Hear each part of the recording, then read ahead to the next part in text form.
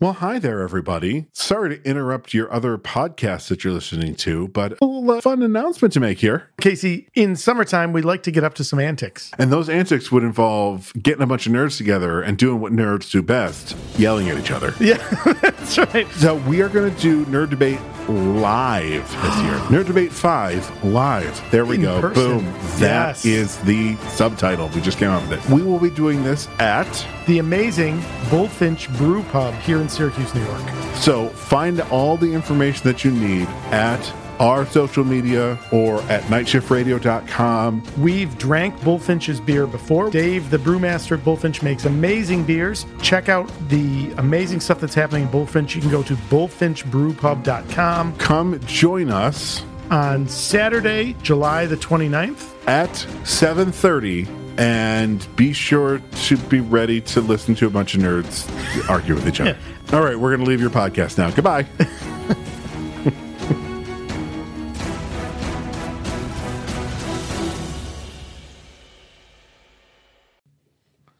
Okay, are we? ABR. Yep, always be recording. That's right.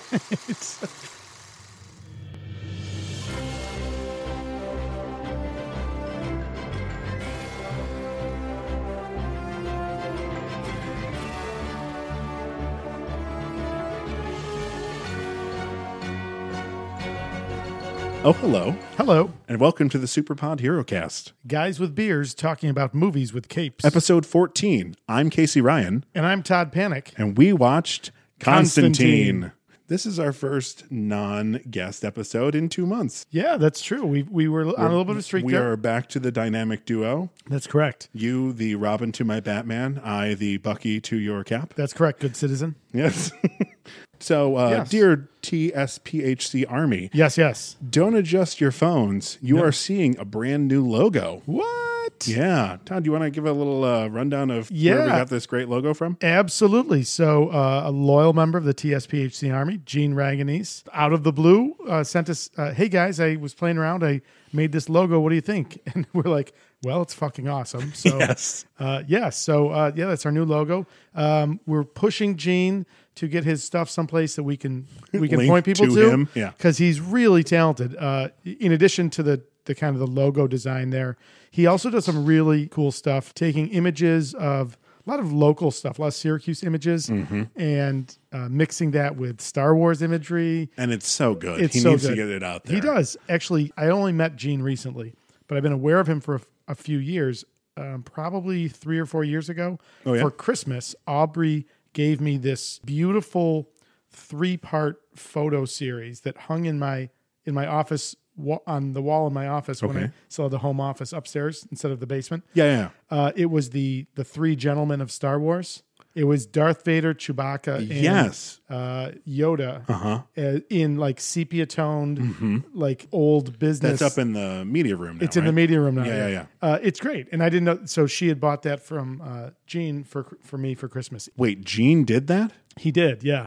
Fuck, yeah. That's great. Yeah, the one he shared another one that we saw, which was a stormtrooper sitting outside a bench right outside of Columbus Bakery with a little mini at like a dog kind of wandering. I believe it's pronounced AT-AT. Nerd fight.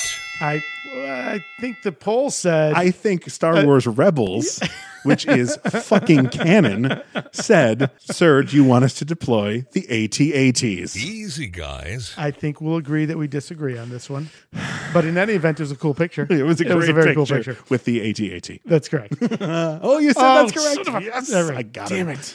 And also one with the Scout Trooper hanging out in front of Dinosaur Barbecue. Oh, yeah. With on a speeder bike. With the speeder bikes. I like that one. So it's pretty good. So we're going to do our best to link out to Gene's stuff or share that on our page or something. But Gene, thank you. The logo's awesome. Thank you so much. It was great. Yeah. So very cool. All right. Let's get into this. All right. Bob, could you do the honors, please? Let's go over the rules again. Thank you, Bob. Thanks, Bob. We're going to continue what we did last time. Yep. We're going to, instead of doing the book report, here's all the things that happened in the movie, we're just going to kind of talk about what we liked about the movie, give a general overview of the movie. And then at the end, we've got a couple of questions, which are MVP, most valuable player, favorite character, best scene, one scene we would cut, and actor having the most fun. which is traditionally the question we enjoy the most. And I'm wondering if we're going to be on the same page on this one, because this is a dour movie. It is. Again, Okay. Well, let's save it. Because there's an interesting connection to last. Careful, fellas. Spoiler territory. Hey, thanks, you, Bob. There's an interesting connection that we'll get to when we start talking about the movie. Now for our favorite part of the episode, because I'm thirsty. Bob, you know the drill. What are we drinking? Thank you, Bob.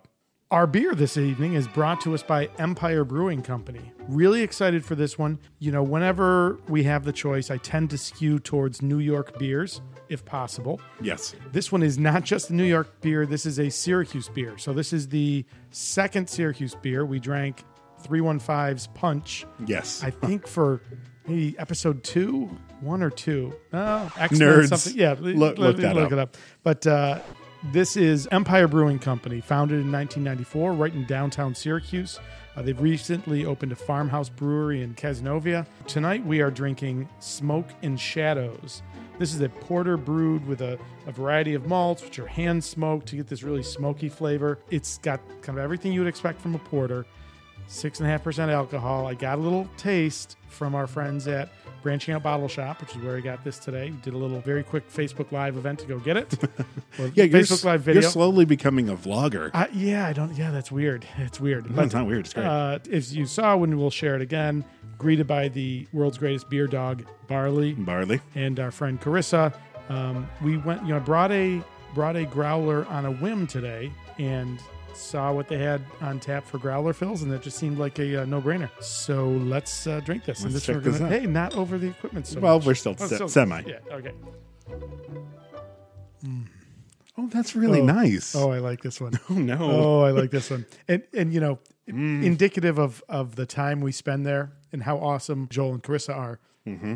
As Carissa was suggesting this, she's like, well, Casey likes dark beers, right? And I go, yeah, he does. You're not wrong. That's right. So, Carissa, I like well dark, played. non-bitter beers. Right. What was the one? What was the Hell Hath No Fury? Was that the one for Daredevil? No, the one that we drank for RIPD.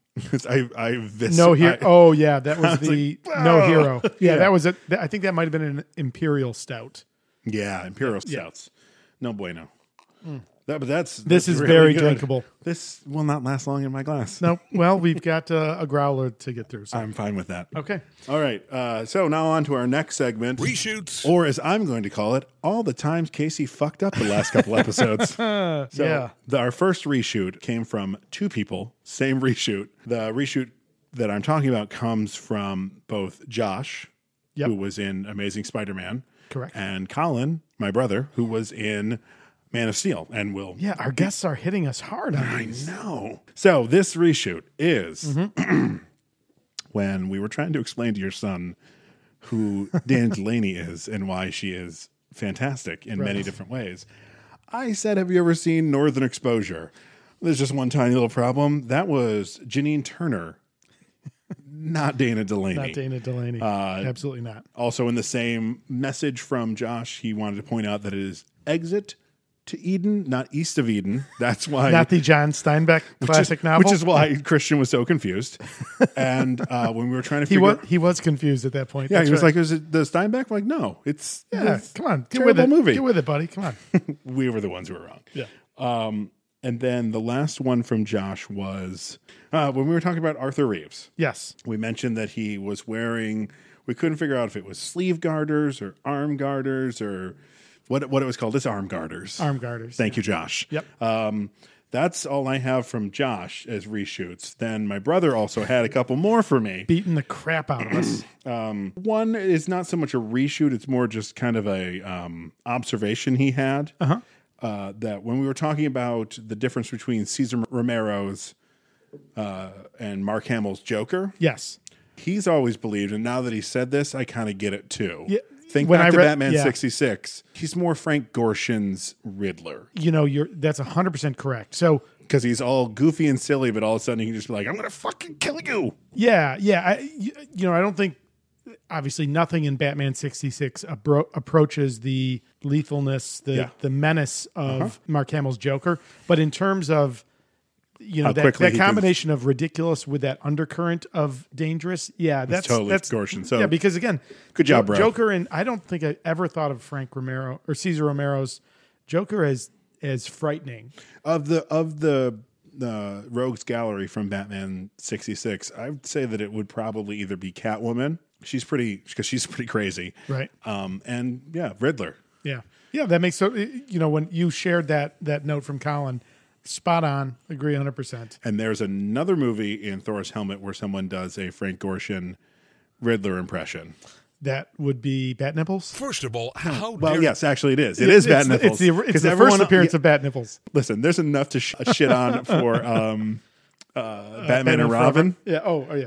But then people always forget that the Bat Nipples were in Batman Forever also. Yeah, the difference. So they were. I feel like they didn't get the attention that they got in Batman and Robin because Batman got and my Robin attention. also also had the I don't know how you describe it, the shots where they're like the camera's suit-ups. swinging in the suit ups, but it's like Batman Forever had it too. did they have the ridiculous crotch one and Crotch then, and then and the butt. ass of that's in Batman Forever? I thought that was Batman and Robin. Yes. Oh, that's very It's very, very gay. Not that there's anything wrong with that. No, but you know. oh boy. All right, so that's enough of the reshoots and reactions, aka Casey fucked up a lot. Yeah, we were looking rough on that one. We? No, those were all me. Listen, it was the royal we. I was taking one with you, but no, No, you're right. the Yeah, you fucked it royal up. we. Yeah, no, that was all you. Yeah. Oh, Easy, son of a guys. bitch. All right. Okay, now on to the Rotten Tomatoes score for this movie, which is a 46%. Oof. That is an F. holy. That's That's not this D minus shit. not this E, which I yeah. still need Chuck to confirm for us that's a thing. I'm not sure. I've got a note to reach Might out have to. been the beer talking. Yeah, that one's tough. But yeah, 46%, clearly an F, clearly fails. So we're not going to tip our hands. Nope. We'll wait and see. But yeah, so Character background. Do we want to Yeah. really get into Constantine? Well, oh yeah, we do. Yeah, we do. So the connection From Watchmen. Yep. This is also an Alan Moore created character. guy is incredible. Now, unlike in this movie, Constantine is usually the 3 Bs, which is what I came up with: blonde, British, Yep. and bisexual. Yes, right. And he is famously modeled. None of those things. Famously modeled after Sting. Sting, yeah. Yeah, absolutely. So, I get it in terms of translating the character, making him an American in Los Angeles instead of a Brit. I get Do it. you? I can. I don't. So we'll wait till we get there. The only part of it that I was like, okay, was the blonde, because I don't think Keanu Reeves would looked. Oh, that would have been horrible. Because he's so fair skinned. The blonde doesn't. That doesn't bother me. I don't care. It's the other two that bother It's like me. Daniel Craig as a blonde Bond. He's a great Bond, so I don't care. Yeah. The hair color doesn't bother. No. In terms of translating, setting it in America. I mean, I get it. Also, But at the time, he has adventures in America. Let's try that again. What the fuck? Is this a Right. kid's book? He was introduced because he thought his friend Swamp Thing, right. That's where he first appears in Swamp Thing. was doing some sort of spell work that it was actually, I think, Phosphorescence Man. Let me try that again. You got me. Phosphorescence Man. That's Phosphorescence. Still not, Would it be phosphorescent man? that's All it. right. I think so. I'm probably wrong. Okay. But yeah, that's when he was introduced, and he's heavy smoker. They do get that right in this Sure. movie. And I read that some of the plot points in this movie are taken from specific character arcs in Constantine's comic, which was Hellblazer. That's another thing. The whole thing with the cancer. Yeah, the cancer is part of it.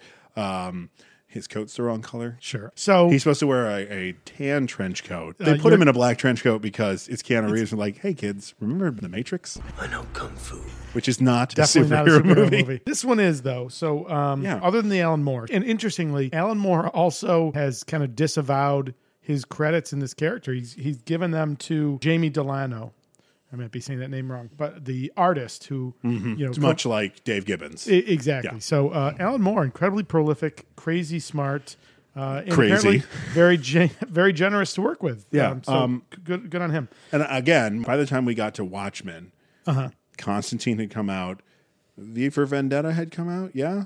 V for Vendetta was like It's 08, I think 07 or 08. Yeah, it had to. Yes, it was definitely before Watchmen. Before Watchmen Right. and League of Extraordinary Gentlemen. It was Sure. kind of a 3 strikes you're out. So now I feel like those 3 movies, because Constantine has more faithfulness than the other 2. Yep. If you accept the transplant, yeah, it's very faithful. But I think that upset Alan Moore, and now he's like, I'm never going to watch it. And I'm like, but check out Matt Ryan, who plays Constantine now, because he's like fucking drawn. He's exactly what you did. Yeah, he's like the cool world version of him. Well, so I put up a random Facebook status last night. It applies to the movie I was watching last night. It applies to League of Extraordinary Gentlemen.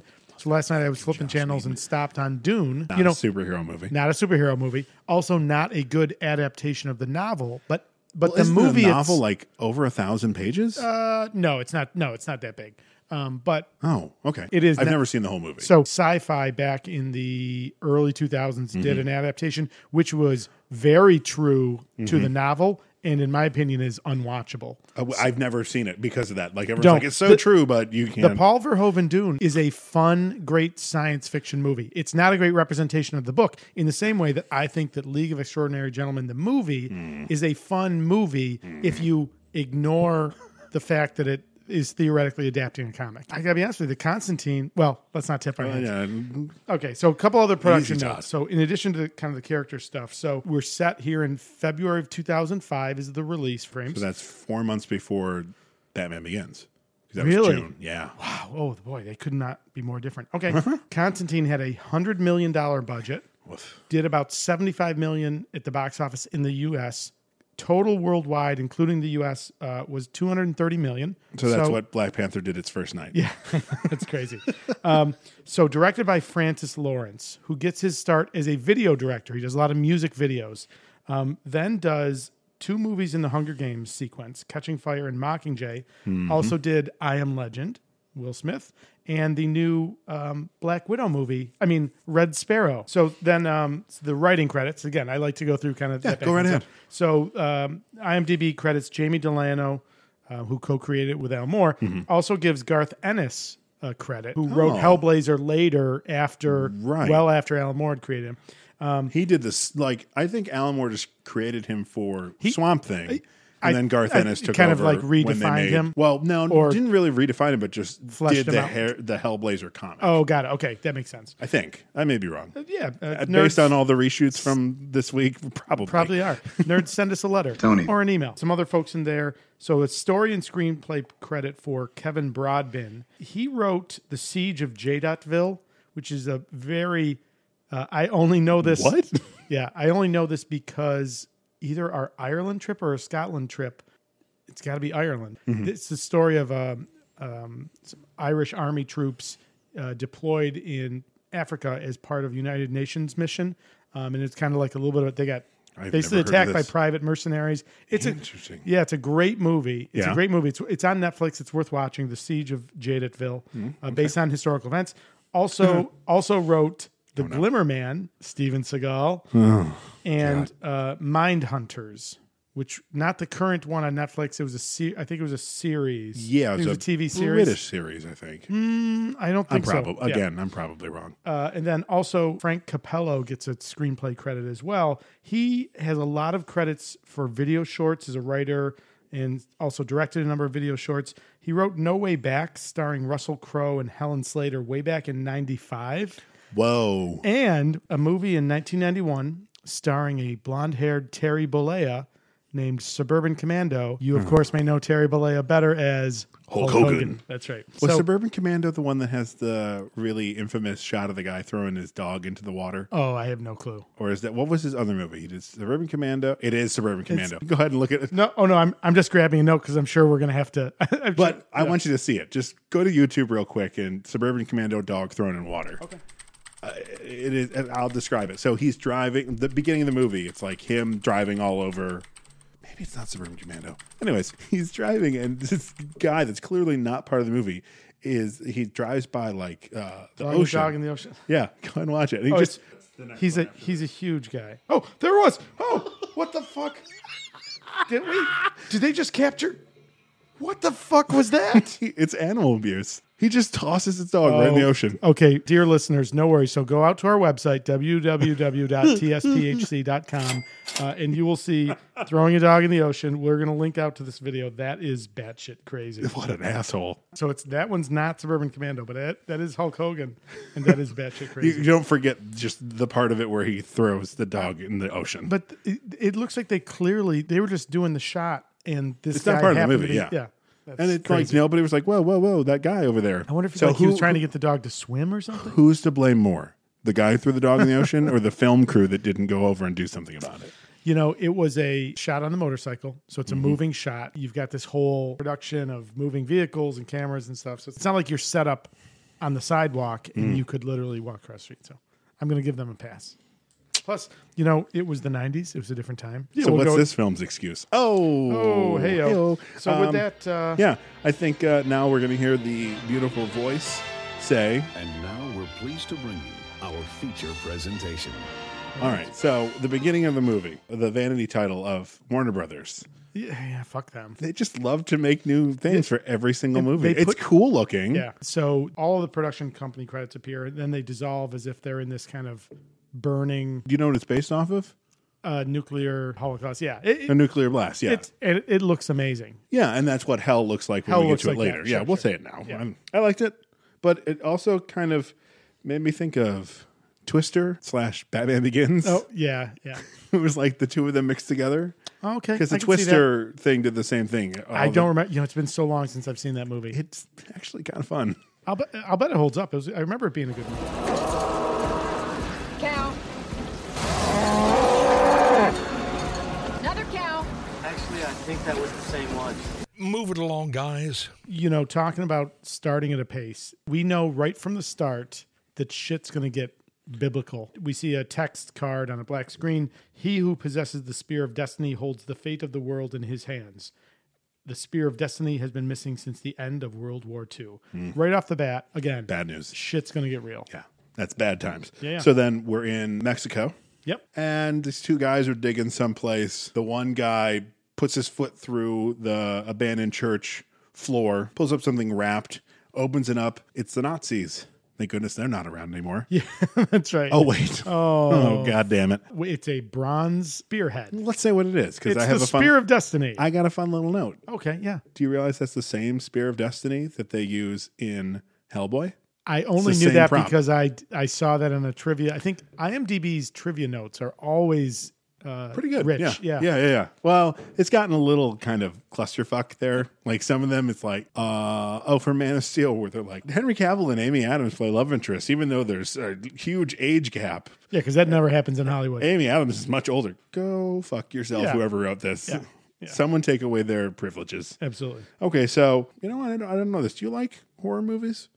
I'm not a huge horror movie person. I'm not a fan of like the torture porn genre. No, that's different. Yeah. yeah. I like true horror. Yeah, I like smart horror. So for me, all-time favorite horror movie, definitely The Cabin in the Woods, Yeah. which is incredibly intelligent.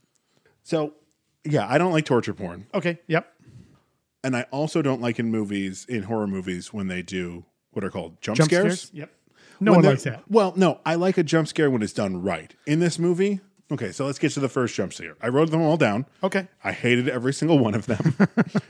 So he takes the Spear of Destiny, this Yep. gentleman who, I don't think we ever find out this guy's No, name. we don't know his name. Okay, Yep, this it doesn't matter. Unnamed man Sure. just starts walking away from the church.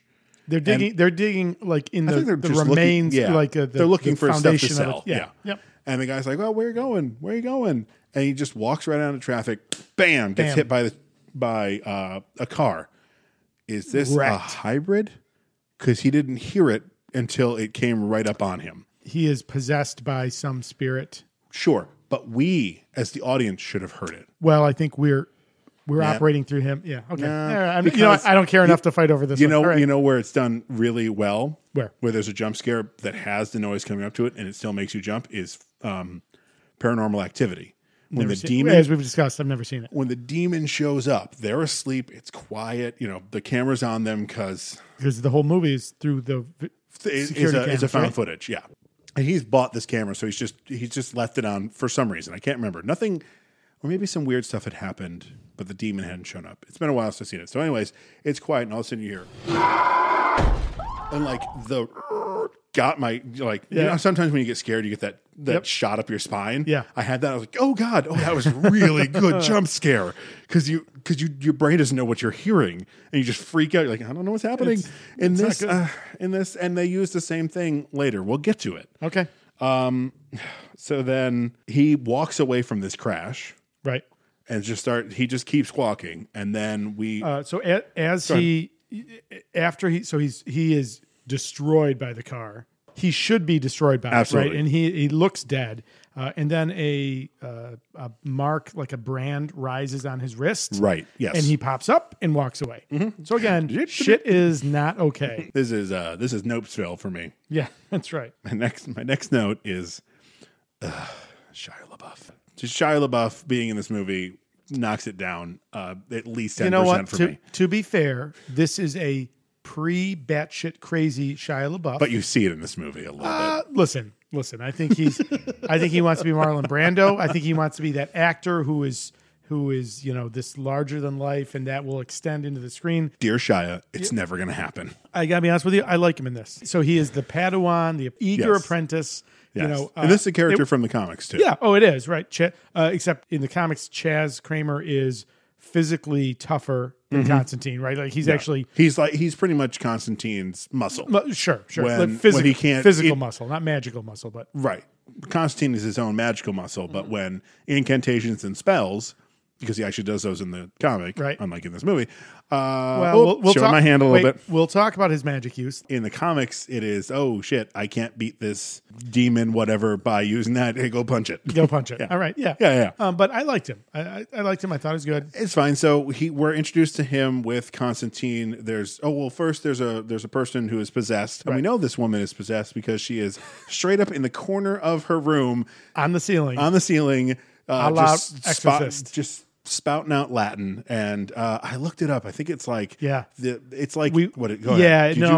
same thing. It was we'll kill them all or something like that. Something crazy. I was like, oh, okay, just kill it with fire. And it's horrifying. So this is the thing. Shows up. This is a superhero movie, but this is clearly a horror movie. So this is our first horror. We've hit a lot of genres so far. But R.I.P.D.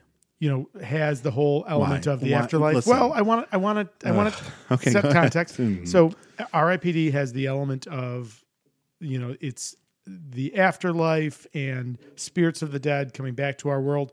But I don't know. But I would not call R.I.P.D. a horror movie. No, not at all. It's fantasy. Sure. And this, like modern superhero movies have done, which is, gotten to the point where they can transcend the genre and be other things. Absolutely.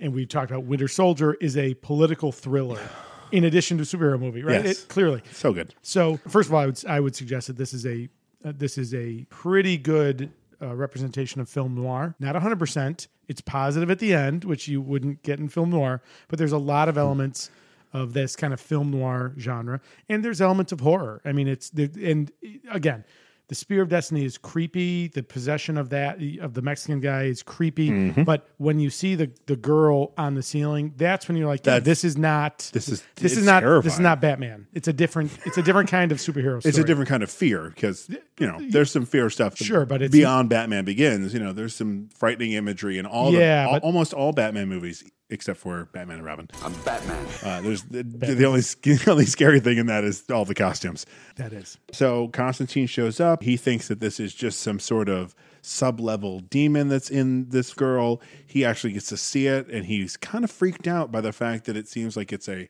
higher level demon. The way the demons are done in this movie with their heads chopped off. Yeah, and then you see like the inside of the skull, and it's like porous. Like God. So again, that's a whole theme, like the horror of this. It's really the intense. other world is horrific. I mean, that's clearly a message in this.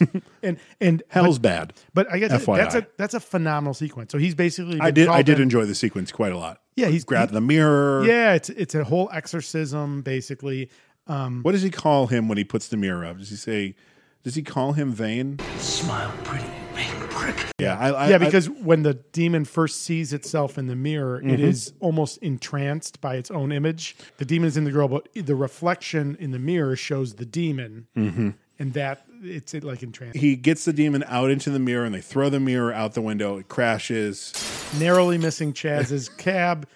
End of demon. End of demon. So then the next scene, just setting up the 4 main pieces of this movie. So we've got Angela, played by Rachel Weisz, doing a phenomenal American accent. Because she is not American. No, not at all. For anyone who doesn't know, Rachel Weisz, by name, she was in the first 2 Mummy movies. Right. She was in The Fountain. She's great. She's great. She was great in in a really fun, overlooked war movie called Behind Enemy Gates with Jude Law. And Ed Harris, The Battle of the Snipers. Yes. That's a great movie. A phenomenal movie. And a great appearance by Hellboy. Ron Perlman. Yes. Yeah, so it's a really fun movie. It is a good movie. Let me Harris, rephrase that. It's not fun because war is not fun. Ed Harris plays a delightfully chilling, dead-eyed sniper. Yeah. Like he is. It's worth the watch. It's not going to ever be in this podcast, but no, it's I very can't good. envision how we'd get there. Yeah. Well, let's see. Rachel Weisz was in If we a do a comic book movie. If we do a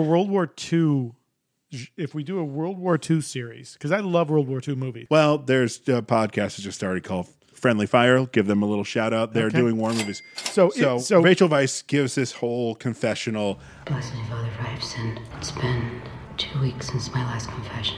Killed a man today. Another one. I didn't even see his face. I just pulled the trigger and he went away. Why do I always know where these guys are? Where to aim? When to fire? I'm wondering, is there something wrong with me, Father? Something damned. God has a plan for you. He has a plan for us all. So she's clearly a devout Catholic, but she seems to be having a crisis of faith. Yes. I mean, that's kind of where she's at this cusp. From there, she's dreaming. Mm-hmm. She dreams that she's in a hospital. She awakens, and she is now, as we will learn, actually perceiving herself as Isabel, her twin sister, who has been hospitalized, presumably for mental illness. Right. Isabel makes her way to the rooftop. Uh-huh. That same symbol that was burned into the spear carrier's wrist is burned into Isabel's. Isabel rips her hospital band off, Throws the tag into the wind, and then falls into the pool. the cross imagery of the pool in the hospital below. I had a problem with the cross imagery, but how we'll get to that theme but the pool theme. Let's talk about that. Let's table that because I want to talk about Catholicism in this movie. Yeah, we're going to the exact same spot. Let's try that again. No, exact same spot. So from now, Angela awakens from her nightmares. Mm-hmm. From this, Constantine's at the hospital. We see an X-ray of his chest. It is littered with cancer. He's got a shit ton of cancer in his lungs, and the doctor's basically, saying there's nothing you can do. While the doctor's telling Constantine this, Constantine, of course, is lighting up a cigarette. And she says, "Yeah, that's a good idea." Also, a great line. She says, "John, you really need to prepare, make arrangements." And in this very kind of cynical, and again, this gets to the film noir, the cynicism. It's no need. I already know exactly where I'm going. So he gets on an elevator. Rachel Weisz is trying to get on the elevator too. She goes, Hold the door. You going down? Not if I can help it. And he lets the door close. And I love that for 2 reasons. A, it's just funny that he says that. It's this fatalistic worldview. He knows exactly, he has terminal cancer and he is squarely going to hell. Yeah. And, as he references later, why that's even worse for him than it is for any other person. Mm-hmm. He says, "What would you do if you were sentenced to a prison where half the inmates were put there by you?"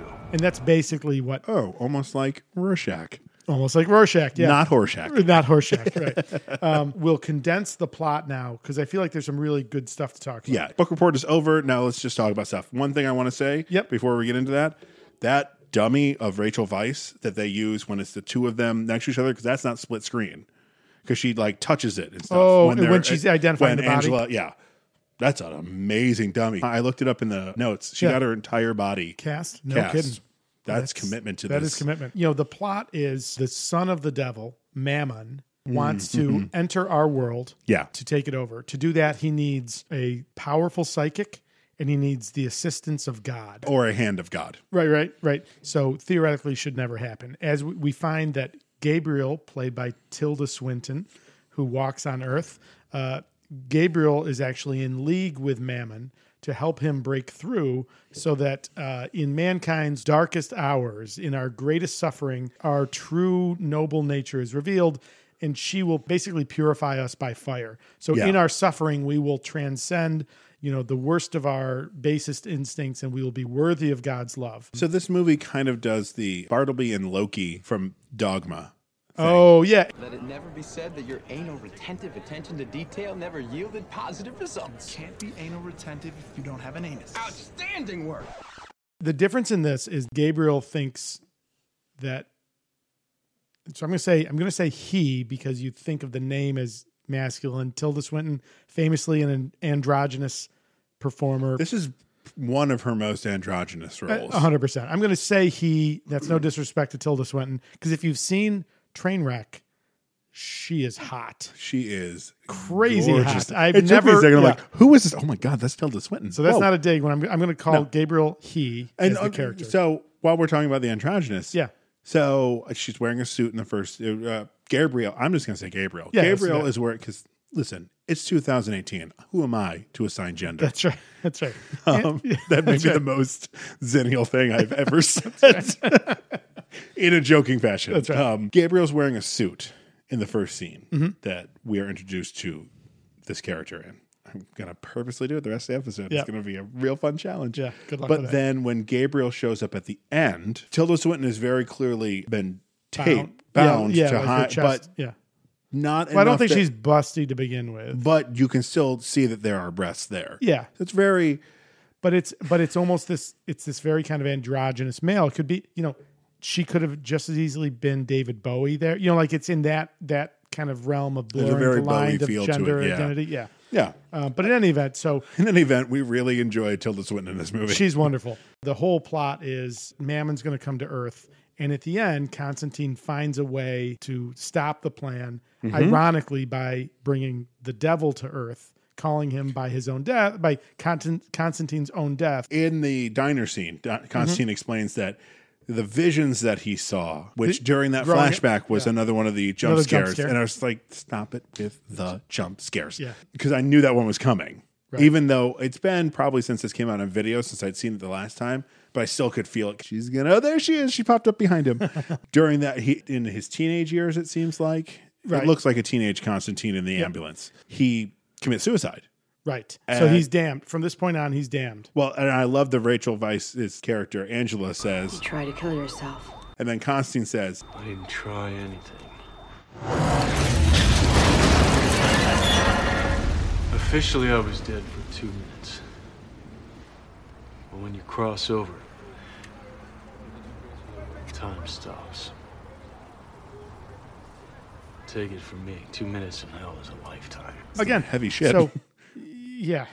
And it was a great transition when it's in the ambulance, and he... ambulance. There we go. Okay. In the ambulance. Yeah. God damn it. Damn it. In the ambulance. Yes. It's Constantine. He is very teen Constantine. Constantine. Oh, thank you very much. Hey, thank you. I'll be here all week. Try the veal. This is going to be the silliest episode. Tip your waiter. Has very clearly committed suicide. Right. They're working on him. He must flatline because it pans out of the ambulance, and then it goes, and then it just becomes hell.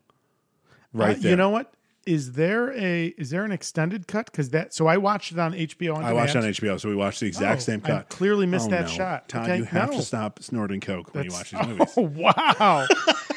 Wow. Ooh. Easy, guys. Let's talk about some themes and concepts. Sure, go right ahead. The cool stuff. Throw them at me. So Catholicism in this movie. Now, I'm not throwing stones. I was raised Catholic. There was a good period of time where I wanted to be a priest. Really? Yes, right up until the time when I discovered girls. I was like, oh, no, that's not.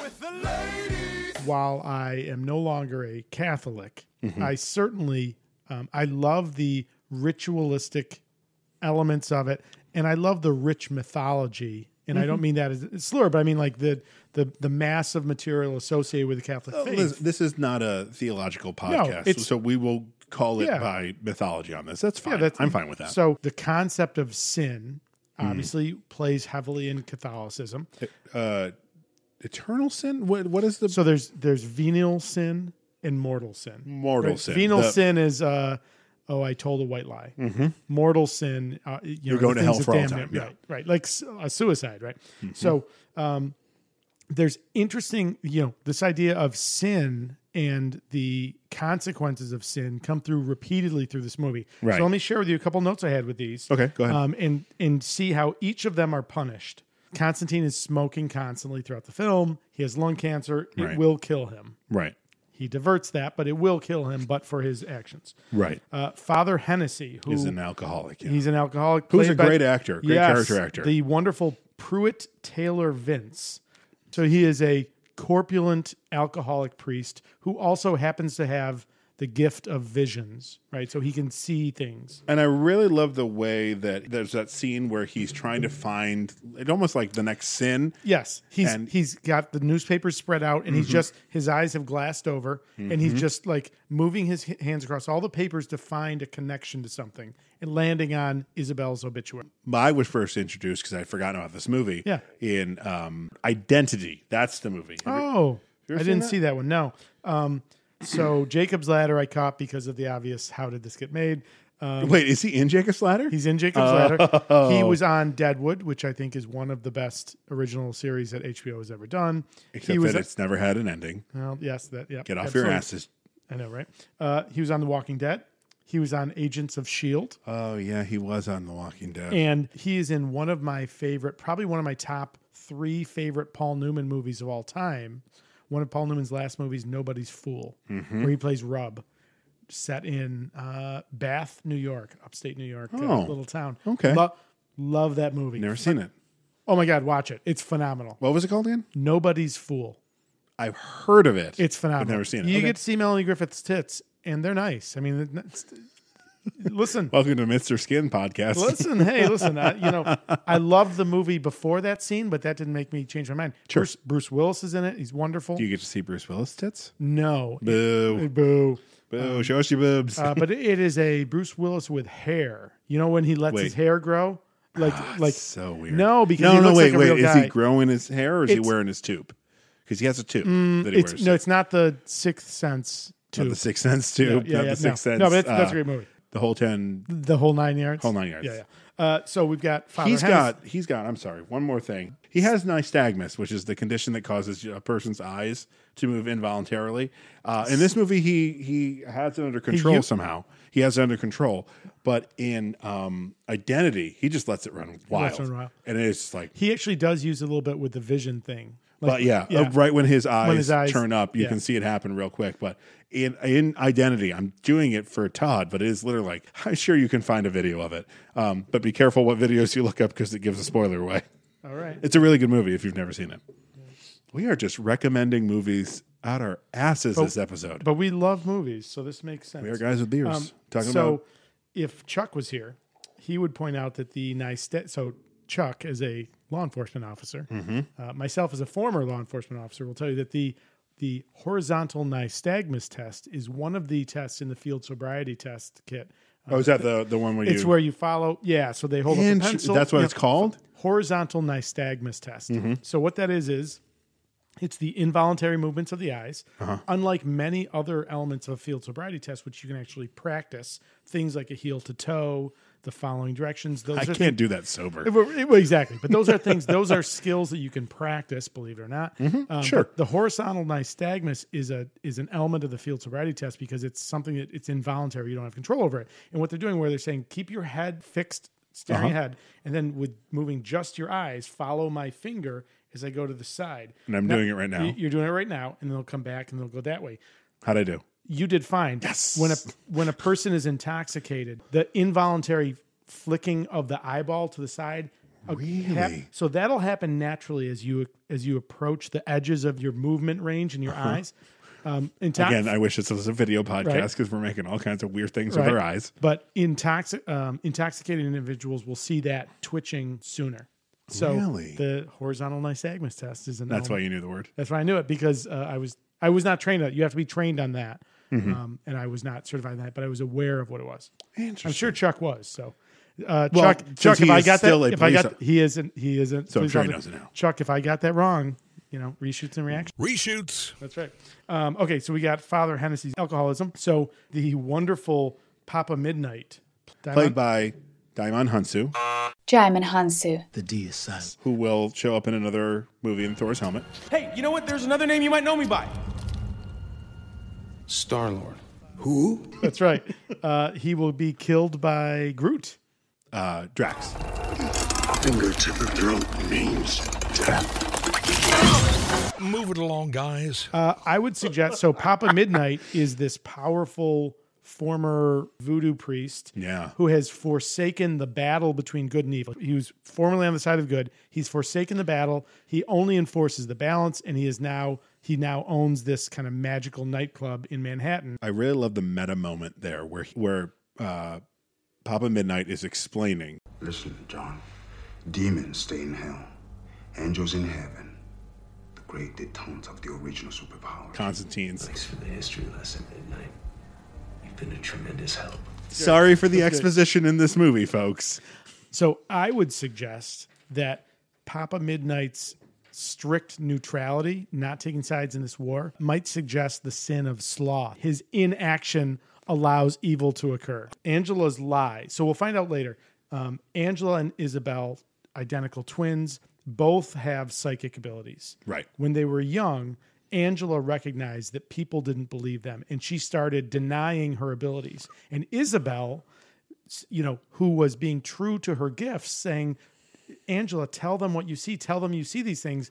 And Angela denied her sister in the same way that Peter denies Christ 3 times. And it is Angela's denial of their common abilities that leads Isabel down the path of incarceration or institutionalization, and ultimately her suicide. So Chaz Kramer, played by Shia LaBeouf, right? This eager apprentice is thirsting for Constantine to train him, to allow him to learn this craft.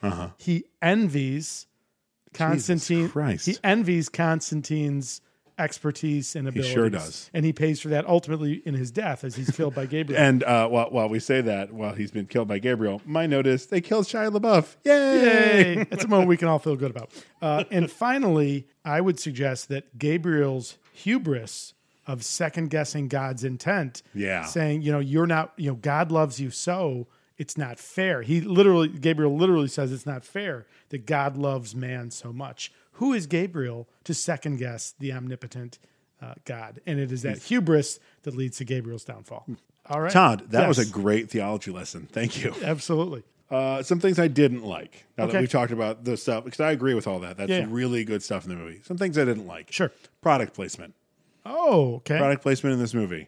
It's a fun joke, but it's also product placement, so I don't like it. When Constantine is going to Papa Midnight's bar. Yep. Did we ever know the name of the bar? I don't think we do. Okay. If someone knows that, please tell us. Please tell us.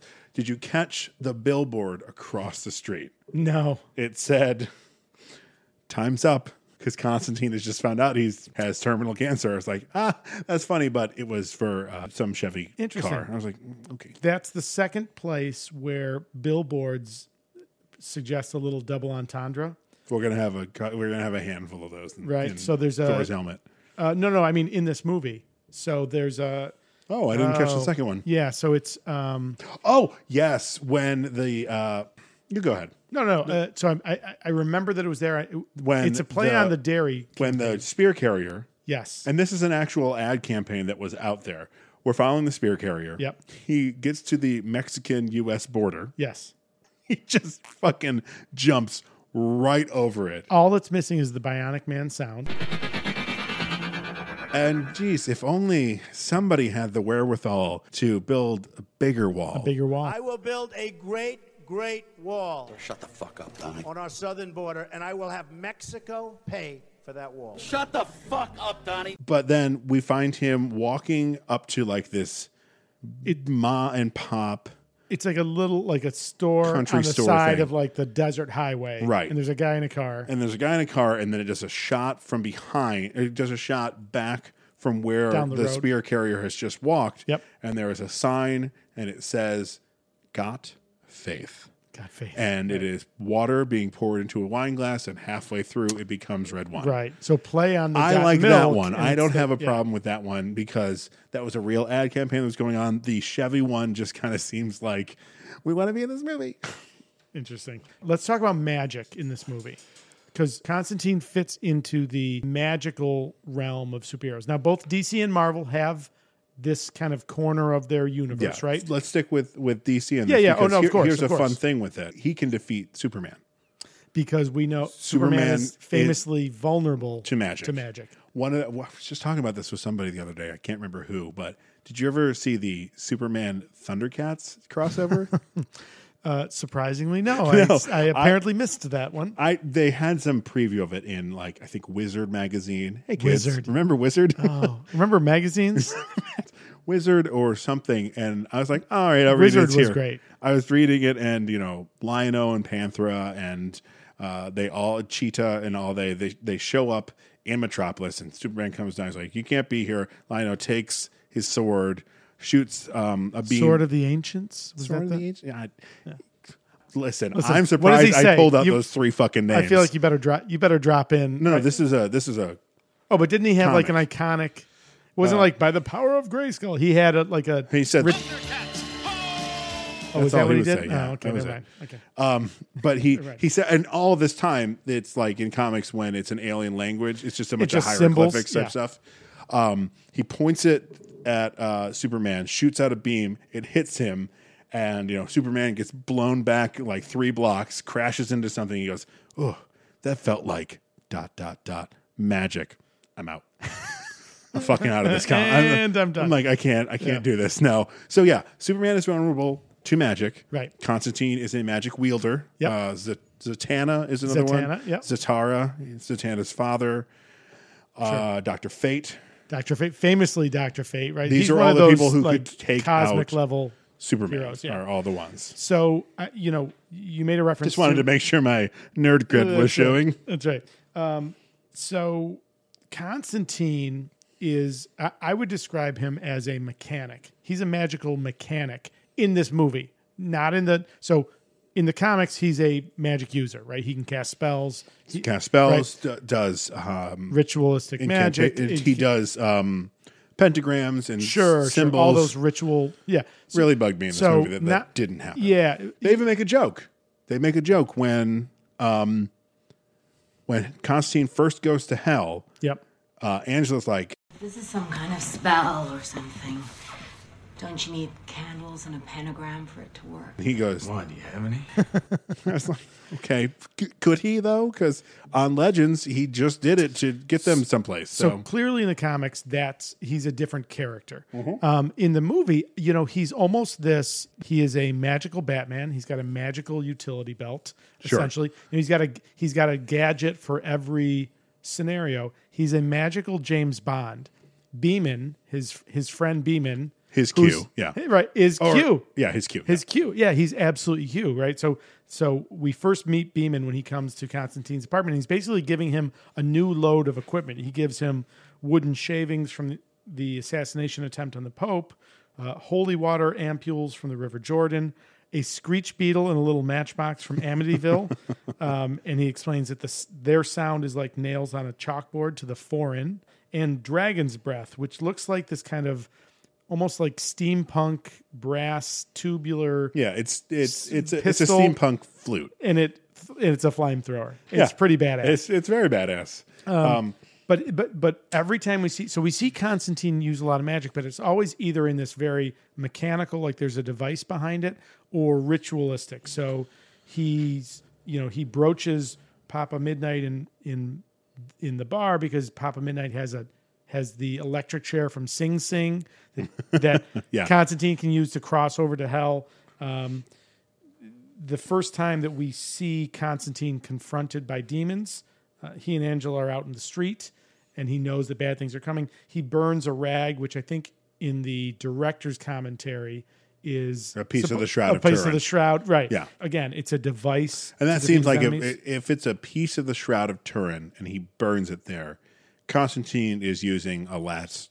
It's a last stand effort. kind of. Yeah, absolutely. But it kind of plays in this idea that there's a price to everything, right? So probably the simplest tool he's got, but maybe my favorite one in the movie, Balthazar, is a demon played by Gavin Rossdale, who's the rocker, so good in this. Who's wonderful.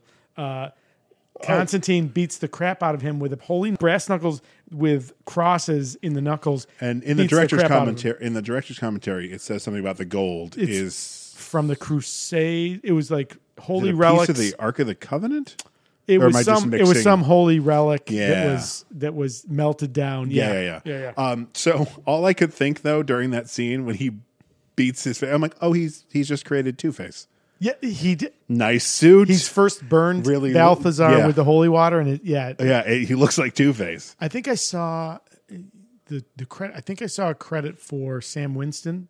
For the demon designs, which makes sense because most of the demons are CG in this movie. But when Constantine first goes to hell to check on Isabel, that one demon that smells him, that's very clearly a puppet. Very well done. Yeah. I'm and then the effects when Balthazar is doused with the holy water, his human facade melts away. It's dear Hollywood, it's horrifying. Please listen. It is what they should do. It is clearly real makeup, but parts of it are being accentuated by computer generation. Yes. And they're starting to get it. The Force Awakens, your favorite movie. Hashtag sarcasm. Ungar plot.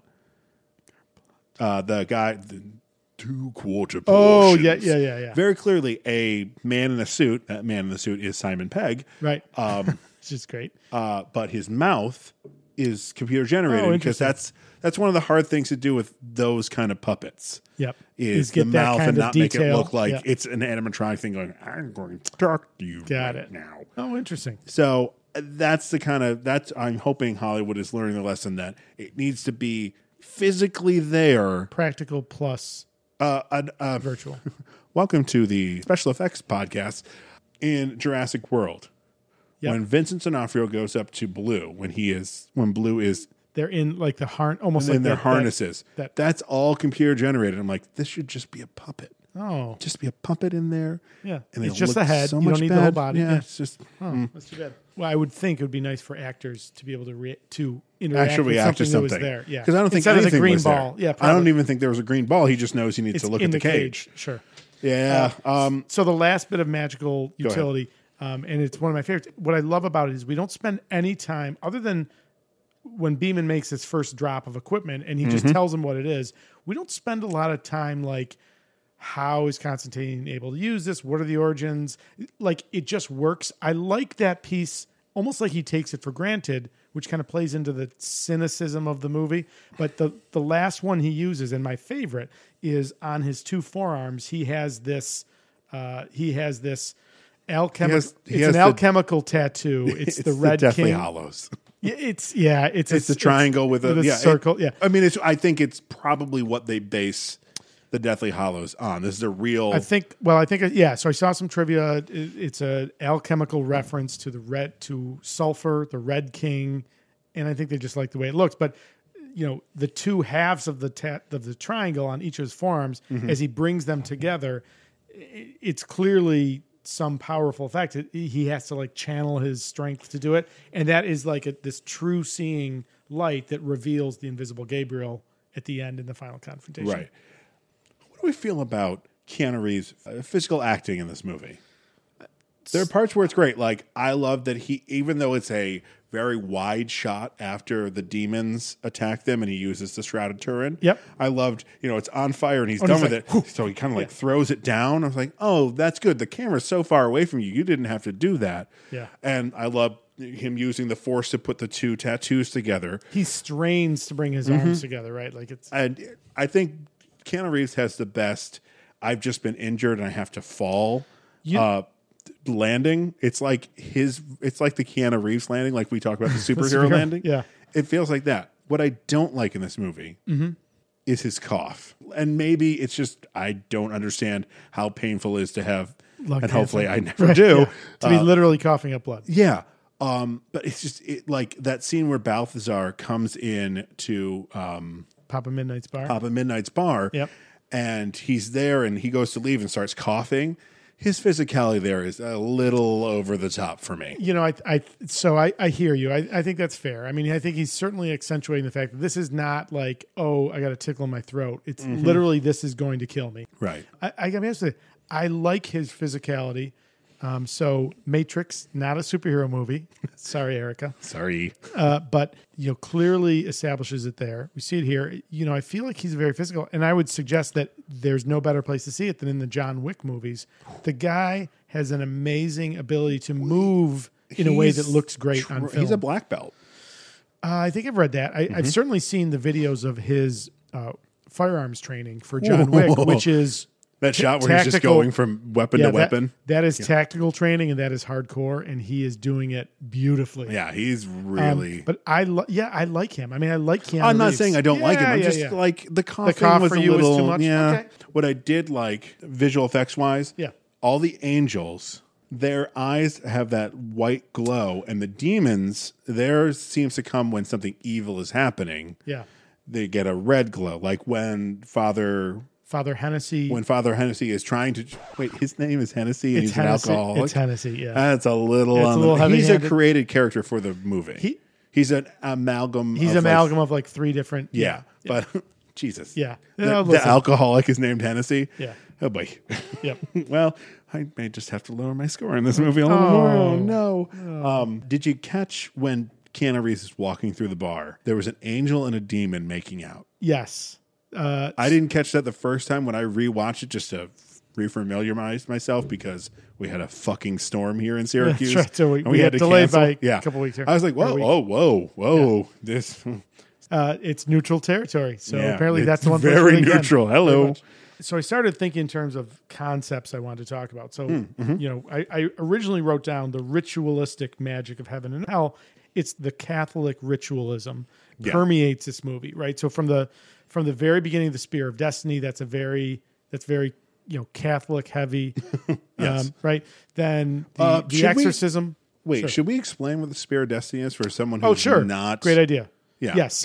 So by legend, the Spear of Destiny is the spear that the Roman soldier who stabbed Jesus on the cross. Make sure he's not faking it. Yeah. And he stabs him, and that Roman soldier's name is Longinus. Because of course it is. Because he's going to live. Because he does that, he is damned to walk the earth for the rest of time. Sure. Oh boy. Yeah. Little on the nose with the name. That's right.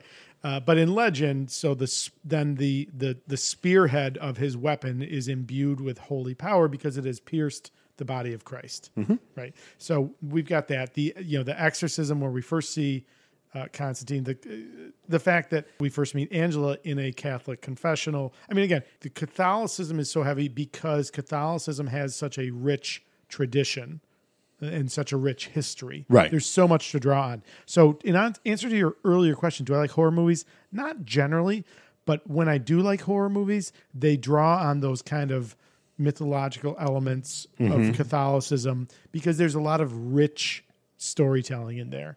And certainly this idea of, Mammon, son of the devil, and bring about an apocalypse. Those are the kind of things that I find very interesting. Probably because of my, it's probably the last vestiges of my Catholic upbringing. Those are still very appealing to me. And as I don't know if I'm an atheist or an agnostic. Sure. I don't want to go atheist because maybe there is something out there. Whatever. I do like that all too. And I just remembered that on Legends of Tomorrow, another DC property, there was a whole story arc for the second season where they were trying to reassemble the Spear of Destiny. Really? And I just looked at the picture. I think it's the same spear. That's three. It's pretty close. It's certainly close in design. I would assume that must be what historical Roman spears from that era would look like. But the spearhead it's a long spearhead with some cuts in the front of it. Leaf bladed. Yeah. Yeah. Interesting. I just remembered that when you were talking about it, I was like, oh, hey, Legends did a Spear of Destiny storyline too, which I thought was weird on a broadcast network. They give a history lesson on it. They're not just like, Spear of Destiny has magical powers. It's like, oh, it's a spear that stabbed Christ. And I'm like, well, you're time travelers that fix historical problems. So you on the show are acknowledging that Christ actually happened. I was like, that's a bold move. It's a bold move. This is also the show that has actual bisexual characters on it. So one closer than Constantine, the movie. That's right. I love the idea that, and we'll see this in other movies like Legion and The Prophecy, where angels are not this kind of smiling, benevolent, not a cherub, right? Mm-hmm. But they are almost equally horrific as demons. So Gabriel is frightening in his alien perspective and his willingness to basically sacrifice all of humanity to hell on earth in order to purify us. Balthasar just looks uglier under his skin. Right. I would suggest that they're equally alien to our human experience. Question. Yes. When we see Gabriel at the end, Gabriel has a whole bunch of like hospital tags. Yeah. What are those? If this was a Christopher Nolan movie, we'd be fine with the fact that he asks a question and we'll never answer it. I'm fine with the question never answered, but I'm wondering, are those the first people that Gabriel helped manipulated to help, or even help ascend to heaven? No, I just don't know. Yeah. I don't know what he operates wholesale, not retail. Like he's. Is that so? Maybe that's the imagery they're trying to go, is that Gabriel takes. Oh no! I just mean, like, I don't think he cares. He doesn't care about individual humans. Actually, he technically doesn't care about us. He actually says that he's going to make us worthy of God's love. Now, are we talking actual theology or just this movie? No, this is a take. This is a take on it. Okay, but again, it explores this in the idea Bible, that these are Old Testament angels. This is God's wrath angels. Yeah, these aren't the God's love of the New Testament. It's a really interesting genre of movies. This whole angels on earth is not good for humanity. Right. So unlike, let's see, what was that? Michael with Jonathan Travolta, which is like, well, that's the opposite end, right? So he's the Archangel Michael. I just love that we're going to talk about Michael now. Yeah. So that's a fun movie. It sure is. Yeah. He is not, he is warm and fuzzy and wonderful there. Absolutely. Except when he headbutts that poor bull. There is this genre of movies, right? Mm-hmm. That angels in it, you could really put into the horror category. So Legion, starring Paul Bettany. Oh my God! And Carl Urban, is he the other one? No, it's the guy who plays Juggernaut. Oh no, the guy who plays Blob. Who was on Lost, which you never watched. But he is fucking terrifying on Lost. And that's Gabriel in Legion. Right. He is horrifying in Legion. Yeah, when you want a horrifying actor, you get that guy. The Prophecy series, which the first one was really good, starring, I believe, Elias Koteas, who played Casey Jones in the first Teenage Mutant Ninja Turtles movie. Oh, yeah, really there it good. is. Yeah, and then that spawned a whole bunch of sequels, including Christopher Walken in it. He might be in. Is he in all of them, or is he in just the second one? I thought he was in the third one. Move it along, guys. Would we put The Omen in there? No, because that's just the devil. Demon. No, I'm describing. You're talking angel. I gotcha. Angels are like bad for humanity. That's the genre I'm talking about. Those are good movies. We talked a little bit about when Isabel falls into the pool in the hospital. It's clearly a cross shape. Right. At the end, when Angela has been taken by Gabriel, brought here to be the center of this ritual, Gabriel has the spear, and he's going to, Angela will be the portal through which Mammon enters the world. She is pulled out of this pool in a perversion of the baptism ritual.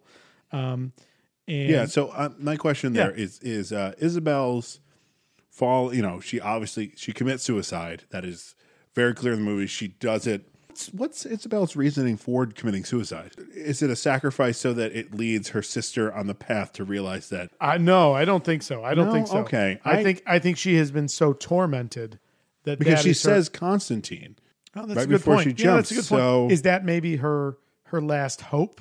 Maybe help me, Constantine. You're my only hope. Yeah. Is it the Princess Leia? Okay. Yeah. Isabel has left a note for Angela by drawing on the window in the streets Corinthians of her finger 17, which doesn't exist in our Bible, but Constantine says Corinthians goes to 21 acts in the Bible and hell. They call them acts, which is a weird thing. They should be chapters. Chapters is how you typically refer to chapter and verse within a book. They refer to them as acts. Yeah, that was weird, but there are 21 acts in the Hell's book of Bible. Yeah, that's right.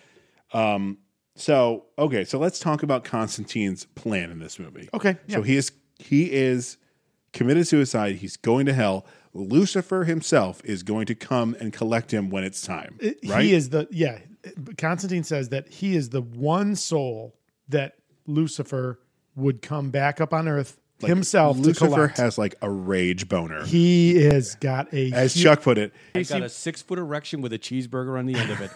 So his whole plan is now he's trying to get rid of as many demons as possible on Earth, or the half-breeds. What does he call them? Yeah, so they're half, right? So again, back to like the ritualistic rules of Catholicism, right? There's this rules of the conflict. Angels and demons cannot physically manifest on Earth. Right. They half-breeds, as they're called, can exist, but all they can really do is like suggest to people. They whisper in ears, right? And his plan is to get rid of many of them as possible to re-earn God's love, right? And Gabriel chastises him for that. In the first scene, we see Gabriel still trying to earn your way back into heaven. That's not how it works. But he still tries to do it the rest of the movie. He's absolutely trying to do it. Except Nerd Fight.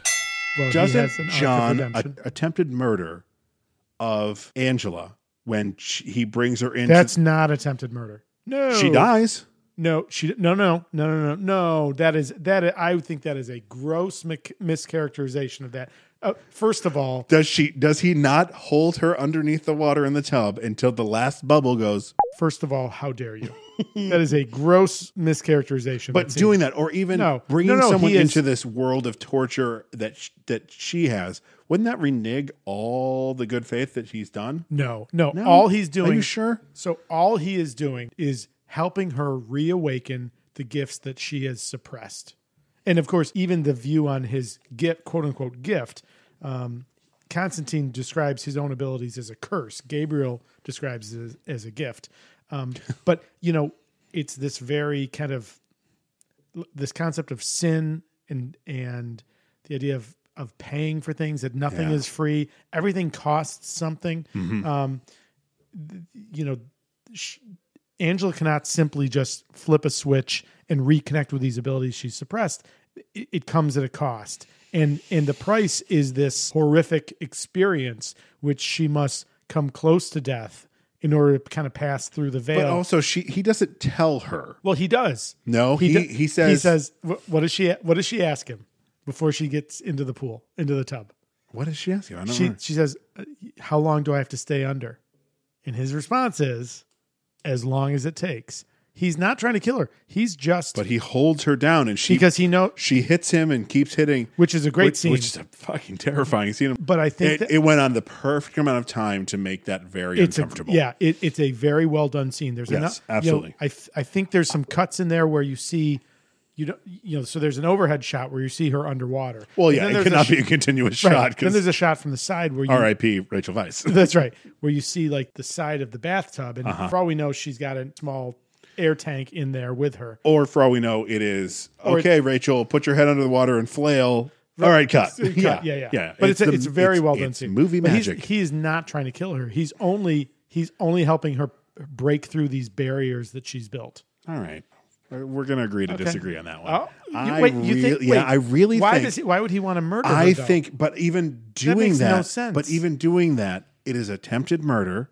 No, that's in a court of law that's not equipped to understand what he's dealing with. Exactly. In a court of law, they would not recognize angels and demons. They would recognize, hey, this guy, John Constantine, held this police officer, Angela, underneath the water until the last bubble went. Listen, I'm not saying don't get caught there. I mean, listen. I mean, that's if a cop walked in at that point. Are you a cop? Are you a cop? Are you a cop? But if a cop walked in at that point, Constantine is fucked. Of course, but that's because the cop can't understand what's happening. Okay. Easy, guys. During that scene, the bathtub attempt. The bathtub attempt. Oh, you said it. So it's the alleged. It is on. Nope. It is on record the that you said it. Attempted murder. I'll let the record show that Todd agrees with me. First of all, how dare you?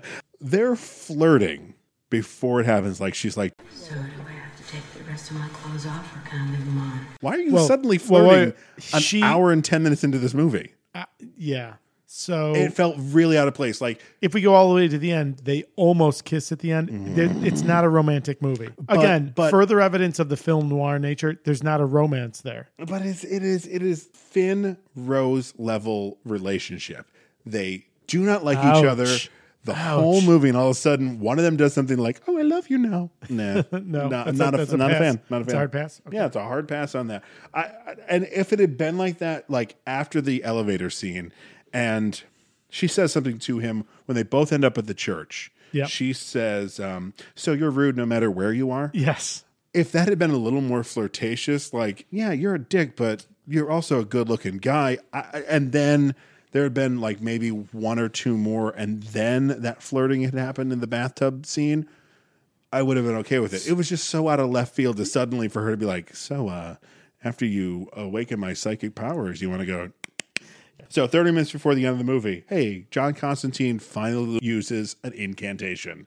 When he's trying to put his hands together, his arms together, he starts spouting something in Latin. I missed that. I missed that. Also, back to when Beeman is reading from the Hell Bible.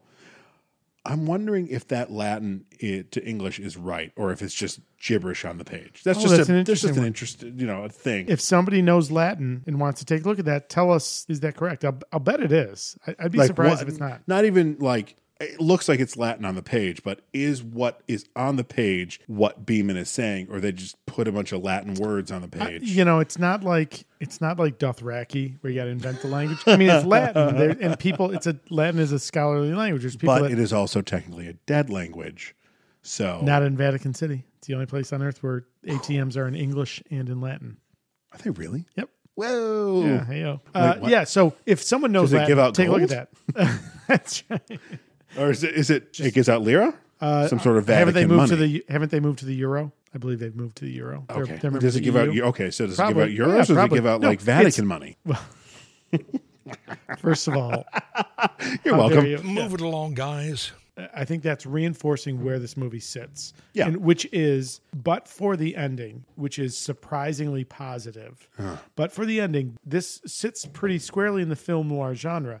Now, it doesn't have to be a detective movie to be film noir, but there often they are. And this definitely is a mystery. It's a gumshoe. He's a magical gumshoe, right? Sure. And all of those elements, the lack of the romance between them, I mean, his world-weary cynicism for both sides of the conflict. He's no fan of either heaven or hell. He sees the hypocrisy of Absolutely. both sides of it. I mean, again, this kind of squarely puts it into this place. And I think that the awkward will they, won't they, which ultimately ends the movie with a no, they won't, spoiler tells you exactly where that sits. So there's that shot when, who is it? Is it Gabriel is doing some sort of incantation? It shows all the demons hanging out in, somebody gives an incantation, and you see them all turn around and look. So Constantine has used the chair. So he's convinced Papa Midnight. It's after. So what I'm trying to say is that they use the same shot twice. Did you catch this?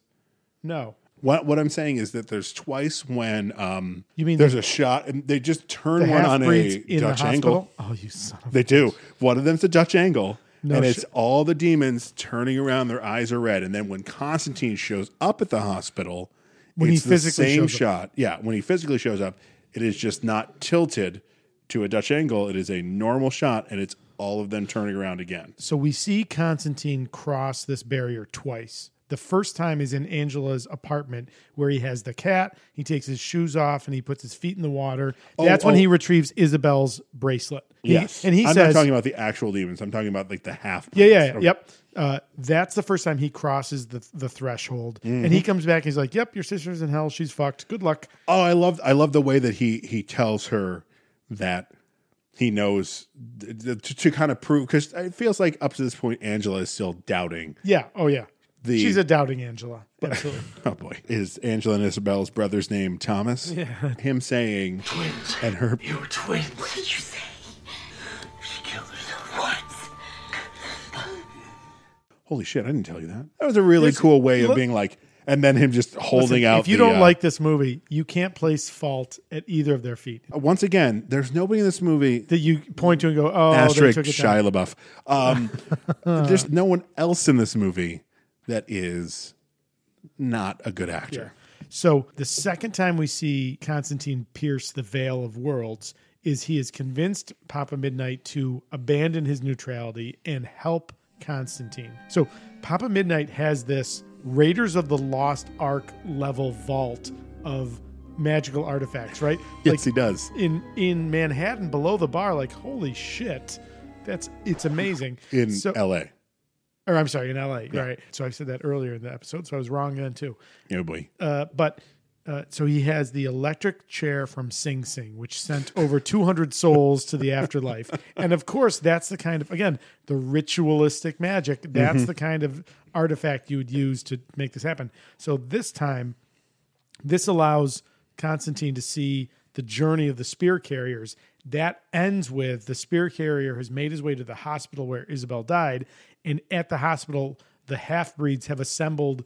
They're almost like waiting the birth of a child. Well, they are awaiting the birth of Mammon. Yeah. But that's where you see, and that's another jump scare when all of a sudden one of them turns around and sees like spiritual Constantine and grabs him, and Papa Midnight has to pull him out. Yeah. That's that's the Dutch angle, and then when he goes there physically, it's not. When he turns on the sprinklers and it sprays holy water. Did you catch who the girl was who says holy water? So I did not catch it in the watch. That is Michelle Moynihan. Yep.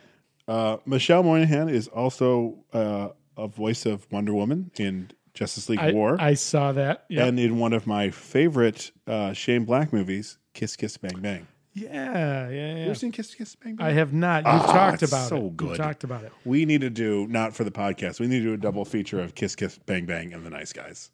Okay. I would do that. That's a great double feature. But I did catch that she originally had a storyline in the movie playing, and this pulls from the material from Hellblazer. Constantine has a lover, a half demon, Elsie, I believe it is, or Essie. Essie, cut in the movie, but remains only in that scene. It's a brilliant ruse. So Constantine and Chaz go to the hospital. They know that this is the ground zero for Mammon to enter the earth, and they split up immediately. Always a bad idea. Never split the party. Fuck Scooby-Doo. He doesn't know what he's talking about. It's a horrible idea. But Chaz goes to the hospital's fire suppression system, the sprinkler system, opens up the tank, and then plunges this silver cross relic that he's gotten from Papa Midnight into the water. I did like that he had to kind of shove it in there. It took a second. It wouldn't go in just right away. That's what she said. Or he said. However, they made the same kind of joke at the beginning with the demon in the mirror. They couldn't get the mirror out the window because it was too big. Sure. One a movie, once again. You only get one. Please. Okay. Speaking of tropes. Yes. Sorry. I'm going to go way back. I think tropes might have to be a section because I noted tropes as I was going. If we like this format, maybe we'll talk about tropes. And we can even, if we go back to the old format, we can put them in. Yeah. This is like Dutch angle level anger I have with this. No. When they are in the lobby of the hospital, when they're going up to Isabel's room. Yes. Constantine asks Angela. So you had it committed? Yeah. How long? She doesn't answer him until they are up in the fucking room. So are you telling me he asked her that question? And then 3 minutes later, silence. Place and time, Constantine. And even, place and time. What? In those situations, I just thought of this, and maybe this, I'm not a screenwriter, but if he'd asked her the question and she'd gone, not here. You'd be okay with it. And then just a shot of them going into the room and her closing the door and then her saying, 2 weeks. This time. She get better and then she get worse. I don't know if that would make it better, but that trope is used so much in movies. The too long delayed interrupted conversation. Okay. It's just so right. Hey, so infuriating. And it is used in so many movies. I'm just like, just answer the question right now, please. You were asked a question in North Carolina. You've answered it in Antarctica. It's just rude. So in a scene that is, for me, reminded me of Blade, but with the exact opposite result. In Blade, the disco has the bloodbath at the beginning and the vampires are happy. Yeah. In this case, now Chaz plunging the holy relic into the... It's a cross, right? It's a cross. Plunging that into the water supply system for the sprinkler system now has presumably made the water holy water. And as Constantine stands up and does the old flick the lighter under the sprinkler head, setting off the sprinklers, Michelle Moynihan is that holy water, and they begin burning, and then we get a wonderful action sequence where he is just taking out demons left and right. He's with got using the shotgun dragon's crossbow breath with a shotgun. We'd previously seen Chaz smelting silver into these shotgun shells. It was just cool as hell. He gets to this is probably a trope, the click on the empty chamber. So there's one demon remaining. Constantine pulls a trigger, click, and the demon's like, "Oh, I fucking got you!" And of course, Chaz steps in, blows the demon away. All is saved. My only problem there is then we are really in a trope section here. Mm-hmm. The unlimited gun supply until it's necessary for it not to be there. That's right. Like I counted the barrel, that barrel that's holding all the things. I don't remember how many there were. Not as many times as he shoots. Yep, not as many times as he shoots. Whatever it was. I thought I wrote it down, but I didn't. I would love to see a movie, and if someone knows of this, please tell us. I'm sure there have been movies that handled ammunition and reloading realistically. It is few and far between. Yeah, first of all, you're right. But I'd love to see that. And, I only ever really scratched the surface. But, we did some tactical firearms training. Oh, yeah? Yeah. And it's even like dropping magazines, you don't do like some of the stuff we did was, if I've fired and I have a second where I can put a full magazine in. Yeah. A fresh clip. Yeah. I'm saving the magazine that still has rounds in it. I'm not discarding it. I would love to see. So if someone knows that, so you're talking like a Beretta style, not like a revolver, like an actual clip. Yeah, gun. Yeah. Listen, if you're in any kind of a tactical situation, you're not going to be using a revolver. No, because even with a speed loader, I mean that's 6 shots. So in the Air Force, we carried Berettas that had a 15 round capacity, and you could carry one in the chamber, so 16. So 6. Yeah, that's ridiculous. And this is a perfect time to say that is the exact 2 weapons that Riggs and Murtaugh use. Riggs uses a Beretta. Exactly right. And Murtaugh uses a 38. That's not 38. It's larger than that. Oh, is it? Is it a... So it doesn't 45? have a... It no, does it's not... 30. It's probably a... Okay, so it's not it's not the 44 Magnum that Dirty Harry shot. It might be a 357. Well, that would be a smaller. If only there was a device that could tell us. I bet you if I put in. Yeah. Murtaugh. I can't imagine. So it's beefier than that.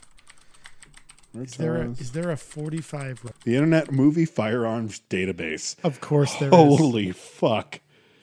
According to this, Riggs uses a Beretta 92F. Yep, that is the weapon I carried as a security forces member in the Air Force. Did you have the wonderful mullet that... Listen, in my... Please tell me you didn't have the anti-Semitism. No, but in my pre-military days, I did have... I wouldn't call it a mullet as much as the Richard Marx beautiful mane. That one might go up. That one might go up on the bonus. It shows each person that used it. Here we go. Murtaugh uses a Smith & Wesson Model 19. What the fuck is that? Smith & Wesson. But what's the caliber? What's the caliber of the? It is a 357. 357. Okay. Smith & Wesson Model 19 Combat Magnum 357 Magnum. This is the actual screen-used movie firearm in this picture here. All right. He refers to it as a 4-inch Smith in the movie. Had I watched Lethal Weapon 8 times, refers to the barrel length. Yeah, I know at least that much. Okay, listen, I don't know. So if anyone wants to really go into a deep dive of, I have a very limited knowledge of guns. The only other gun that I know is the agents in the Matrix movies use a gun called a Desert Eagle. 50 caliber. Those things are fucking hand cannons. That is the weapon that Arnold Schwarzenegger wields in Last Action Hero. Yeah, his is gold, right? But it's When was the last time you watched that movie? They're incredibly impractical. I've not seen that in a long time. Does it hold up? It doesn't hold up. It's better than we gave it credit for at the time. It's an observation on the genre, but right? we weren't ready for it at the time. We weren't ready. Yeah, we were like, why is this so stupid? It's really a fun movie, and it has Sir Ian McKellen. He's death at the end. What? Yeah. All right. It's one of his first movie roles. Okay. Move it along, guys. So 30 minutes before the end, let's go right to there. He has vanquished all the demons. Yep. Gabriel is trying to kill Angela. She's going to sacrifice Angela. Oh, wait. No, Gabriel hasn't shown up yet. Angela's writhing around in the pool, and it's Demon Angela. So Angela's in the pool. They go into the water to pull her out. She's fighting against them. She's clearly possessed. So Constantine and Chaz, working together, are able to pull her out of the water, and Constantine begins performing an exorcism. an actual incantation. This is that's right. Yeah. So it's probably a spell. It's certain. Well, in the comics, it would be a spell. I would suggest seems like this movie. Yeah. In this movie, it's a ritualistic. It's an exorcism. Could it be in Latin? The power of Christ compels you. Yeah. Well, that's the famous That's the famous exorcism line. Yeah. So he's doing that. They appear to have stopped things from happening. And the trope of the sidekick relaxes when it looks like it's all clear, and then something horrible happens to the sidekick.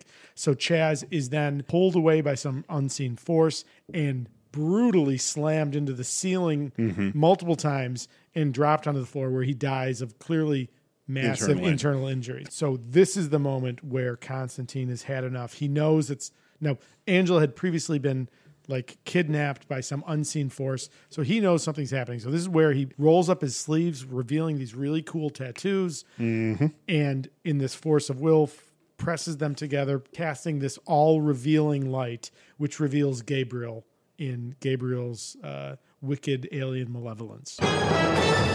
What a twist! Yeah, so the grand plot is revealed. Gabriel has killed Chaz, and with almost no effort, blows Constantine away, throwing him up against a door. Does Gabriel use the force from? It's not the wings. It's literally like a gentle blowing. That's right. That's indicative of Gabriel's powerful. Yeah. Constantine thrown against the doors, looks broken in some way. Oh, yeah. And Gabriel is now ready to stab Angela in the stomach, freeing Mammon and unleashing hell on earth. So Mammon pushing Angela's stomach Horrific. and then pulling it apart so that he Gabriel makes a spot. can. He's like, stab it here. It's like, stab it here. Absolutely. So then Constantine finds a shard of glass, slits his wrist, both of them. He has no other options. He grabs the shard of glass. Yeah. He looks before he slices his wrist. He looks up and he says, I'm one of your favorites. I'm not even welcome in your house. But I could use a little attention. Please. And he slices his wrist deep. And then right before he passes out, you hear him mutter, "Hurry." Now, those two statements were to two different people.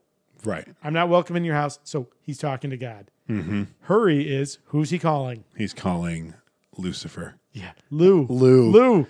Peter Stormare, who you will know from, you see that creepy Russian-ish character? That's him. Peter Stormare. He's the wood chipper dude in Fargo. He's the in a very rare light comedic part. He is the astronaut on the International Space Station. Armageddon. And he always plays a Russian, but he is Swedish. Yes, that's right. It's so weird. I'm like, it is weird. Can he just be? If you watched American Gods on Starz, I did not. He is Chernobog, who is. Let me guess. That's a bad god. He's a Eastern European god of death. Yeah, absolutely. Yeah, surprising. Yeah, poor guy. Like I bet you he is the nicest dude in the world. Because if he was really as terrible as these characters are, he wouldn't get work. Who would work with him? Yeah, right. But let's talk about him in Constantine because he is fucking horrifying. Let's talk about his costume. Yes, which I read was his idea. The whole thing, including so did you read that the original design originally was pretty much supposed to be the easiest way visually to describe it is when 11 in Stranger Things goes into not the upside down, but like her own mind, and it's all black. Oh, like that. Then they'll just be kind of that's what hell was really supposed to be, with a tar floor. Yes. And it feels like that was kind of left over, like Peter Stormare saw the pictures or the sketches of hell. I feel like when it was the void. Yeah, I was like, oh, my feet will be all covered in tar and grossness. They changed it to like a nuclear apocalypse. So what it's supposed to be, I don't think we really talked about it. In hell, it is like, so there's 2 blasts to a nuclear explosion. There's the initial pulse force, and then there's the actual blast that annihilates everything. Sure. It is. So you have the heat and then the... It is the in-between of the yeah. heat and the concussive. It's that part of test footage where everything's just kind of going sideways. Burns, right, but it has not yet blown apart. Yeah, right. and I really thought that was cool. But I think they told Peter Stormare that, and he was like, no, I'm still going to have... But you know what? That's fine, because it is... So he enters the movie by coming from above. Like Let's almost start like there. dropping down out of like... But what... He's coming from hell. Wouldn't... I dug this. This kept it from being a terrible movie for me. You just get drips of almost like the goo from Aliens. Yeah, it's this black, oily, like viscous fluid. Or it's the. Did you ever watch the X-Files? No. No. As we've talked about. Yeah, I will skip it. No, I didn't know that. Oh I never no, you watched. Nope. I'm aware of it. Yeah. Yeah. I'm There was a nerd. black. Yeah. There was a black alien substance that would get in people, and you'd see it like roll over their eyes. Sure. And it reminded me. It was of like that. Yeah. And so you just see these drops of it come down, and then these feet come down. Bare feet. Bare feet. Yeah. Pure white suit. But what I love is, so his feet are covered in this tar. And like the bottom of his... like it's almost like it's infiltrating up. Yeah, it's wonderful. That's really great. And then he's got... Kudos to Peter. Then when we see his whole body, he's got these black tribal tattoos that... Like on his, yeah. We see him on his neck, right? You can see it. So They're he has, they're he has almost an like the open tribal collared shirt. flame. Yeah, it's like but he's got underneath this white shirt, open white collared shirt, white suit, barefoot, and he's got this tar on his feet and these like flame tribal tattoos. And I loved Keanu's. Lou, what took you so long? They banter. Lucifer sits down and he's like, I came here especially for you. Talk about chewing the scenery. He's spot on. Constantine has to convince him. He's like, hey, your son, he's in the other room. Oh, right. He's hanging out with Gabriel. Like Peter Stormare's reaction, like to the name Gabriel. He's like, word is that kid of yours is a chip off the old block. Well, one does what one can. He's in the other room. Boys will be boys. With Gabriel. No accounting for taste, really. They have the spear of destiny. They have the spear of destiny.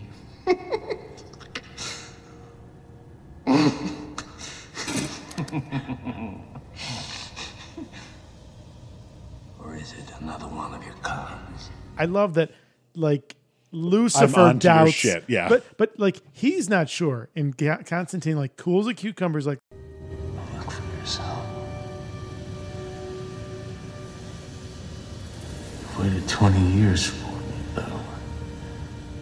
What's another 20 seconds? Yeah. And then right before Lucifer goes into the other room to check, he gets in like menacingly close right up to Keanu, and he does like, you see that there's a horrible beast underneath this human facade, and Constantine like recoils from this like snapping. I mean, again, if you weren't freaked out by him already, that's the moment where you know shit. And that jump scare I was fine with. That's the fourth jump scare in the movie. That was fine one, because even though it had like a lot of jump scares, instead of just letting it be the imagery that happens in the movie, it is also like there's like this noise that happens. Yeah. Like I call it the jump scare bwamp. Right. How do you spell BWAMP? It's the same as the Inception.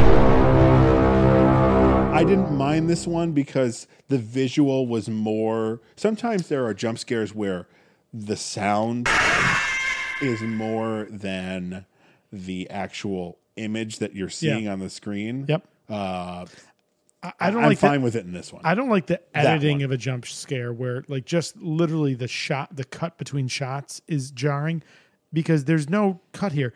Peter Stormare, that's what I like.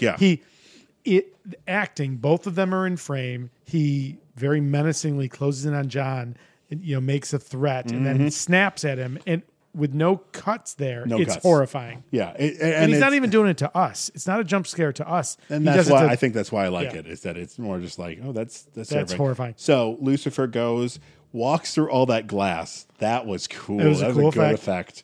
I would suggest the effects in this movie across the board hold up. Yeah. A couple times when there's a lot of demons, like that one point where Keanu is catching. Yeah, and they've masked him. Because of the time of the movie, much like if you go back and watch the first reboot of the Planet of the Apes movies, when they're all crawling underneath. They start to look a little... It looks a little video gamey. Yeah. But when it's just a single demon or like these kind of shots, it's really good. Yeah. The effects hold up, especially in HD. Yeah, they do. Yeah, they do. I was good with it. So he sees that it's Gabriel. He sees what's happening. He fucks Gabriel up really badly. So he grabs Angela, moves her out of the path of Gabriel's strike of the spear of that, and then allows time to advance. Gabriel advances, pierces the marble of the floor, and Gabriel is like, "Holy shit, Satan's here!" Hello! But then immediately stands up and it basically gets into like a "come at me, bro" kind of a mode. Bad move. And says like, "I'm going to smite you." Pulls back his fist and goes to throw a punch at Lucifer, and it stops. And Peter Stormare's reaction to that, he's like playing. He's like, "Oh, someone doesn't have your back," and then he fucking torches Gabriel, burning his wings off him and sending him hurtling. Because one of the things we didn't talk about with the theology part of this, Lucifer is one of the original angels. He was God's most valued angel, right? Like he was, he was the favored son fallen from. So going toe to toe with an archangel, that would, so how does he blow off Gabriel's wings? It's kind of like what Gabriel did to Constantine, the blow, except instead of it being like Superman's freezing breath, it's heat because they burn away. But it's like just the warbly vision of heat. It's not actual flame coming out of him. Right? It's not flame coming out of him. It's like a hot current because they burn away, and it's a great effect. But it made me think again of Dogma when Bartleby gets his Hey, Big Bird! Ready for the counter game? Count the shells, sucker dog. Satan throws Mammon back to hell. He's like, "This is my world. Like, I've got plans for this. You're not. You taking over doesn't work." Grounded. You are so grounded. So he comes back to Constantine and basically recognized that Constantine did him a solid. He's like, "Okay, look, that would have been inconvenient if my son had brought hell to earth. So I'll take 10 minutes off your eternity." He's like, "What do you want?" Yeah, and he assumes, "What do you want? More time? That's what, like you want more time?" And uncharacteristically, Constantine's like, "No, thank you. I'm done, man." Yes. Instead of, "Hey, I want to have more time. Can we get Isabel's soul out of hell and send her to heaven?" And in this wonderful visual, so Lucifer is pissed. So he looks and he closes his eyes, tips his head back, and almost like he's. Oh no, that's right. He's not mad. I'm sorry. No, he's like, "That's it, really?" Sure. And he closes his eyes, shakes his head for a second. Okay, fine. And there's like a whoosh, right? Yeah. You hear like a whoosh of like a soul leaving hell and ascending to heaven. It's great. Because of this act, Constantine is now this Christ-like sacrifice of himself for another. He is absolved. He is. He's dead. Lucifer says, "Time to go." John grabs his left hand, right, the sinister hand, and begins dragging John. And all of a sudden, when he tries to get past the pool, it's as he takes the steps. He doesn't even get that far. He gets like 4 steps. Oh, okay. And it's clear that Constantine is becoming increasingly heavy, so heavy that the marble starts shattering. It's almost like the Hulk trying to lift Thor's hammer. Yes, everything's is pushing compressing. down. And Lucifer realizes that John has been redeemed because of his selfless act. And I loved so much. He's ascending to heaven. He turns back and looks at Lucifer and flips in the bird. It's fucking hilarious. And a part of me is like, I mean, it's the devil, but you still... I feel like you'd get a pass on that one. Yeah. I feel like maybe you'd get a listen. Don't do that again. But we get it. Yeah. We get it. We're going to let this one go. But just don't do that again. So Lucifer grabs him and he says, "Oh yeah," jumps on his back. Right? Oh my God. And which, again, going to the theology, yeah, Satan jumping that close to heaven is, if you are a faith believer, that's terrifying. I don't think he would have tried to go farther. But still, just the fact that proximity alarm definitely went off. So, like, yeah, whoa! they started scrambling. The Lucifer is at the gates drill. Started, oh God, this is not a drill. And so reaches around to the front of John's chest, rips his shirt open, and then in a great visual effect, plunges his hands like up into Constantine's chest and pulls out the oily black smoking the cancer. Yeah. Oh my God. And he said, and so just throw it on the ground. He does. He does. And it leaves the oily black tar on his hands. And he said, no. Listen, you're not dying now. Now you're not dying. I've just saved you, but that's fine. You're going to have enough time to live a life to prove that you're coming to my place. Satan is playing the long game. He's confident that eventually Constantine will fuck up and put himself back into a position where he's going to hell. And that's the confrontation. Yeah, he goes to Angela. They're okay. Ignoring the fact that Chaz has been brutally murdered by this fucking angel. Fuck it. It's Shia LaBeouf. It's Shia LaBeouf. It's Mutt. It's Mutt. Then the last scene is them up on the roof. Well, wait. Oh, is there something? As they're leaving, go Gabriel. Yes, go ahead. With his wing stumps, does not realize the impact of what has happened. Right. Still thinks that Gabriel is acting in heaven's best interest, and begins lecturing John. Sees John's anger. He's like, "Do you want to kill me, John? Here." He's like, again, offering the temptation. Smite me. Punish me. Oh, kill me. Yeah, smite me. Yes. Does Gabriel not say smite me? I think the smiting is I think that's the threat to Lucifer. I will smite thee. Gabriel says something. Do you want revenge? Is that what you're thinking right now? Do it.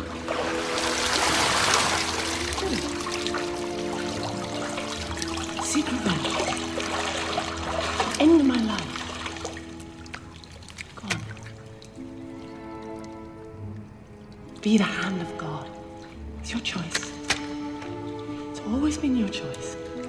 Constantine takes the higher path, punches him in the face, to which we see Gabriel experience his first moment of human pain because he's lost his wings. He's not an angel. This is Gabriel's Superman 2 in the diner. It's fucking hilarious. Blood. It's my blood. But then Gabriel can't resist being a dick. In line is as Constantine and Angela are leaving, Gabriel's shouting, "You could have shot me, John. You chose a higher path.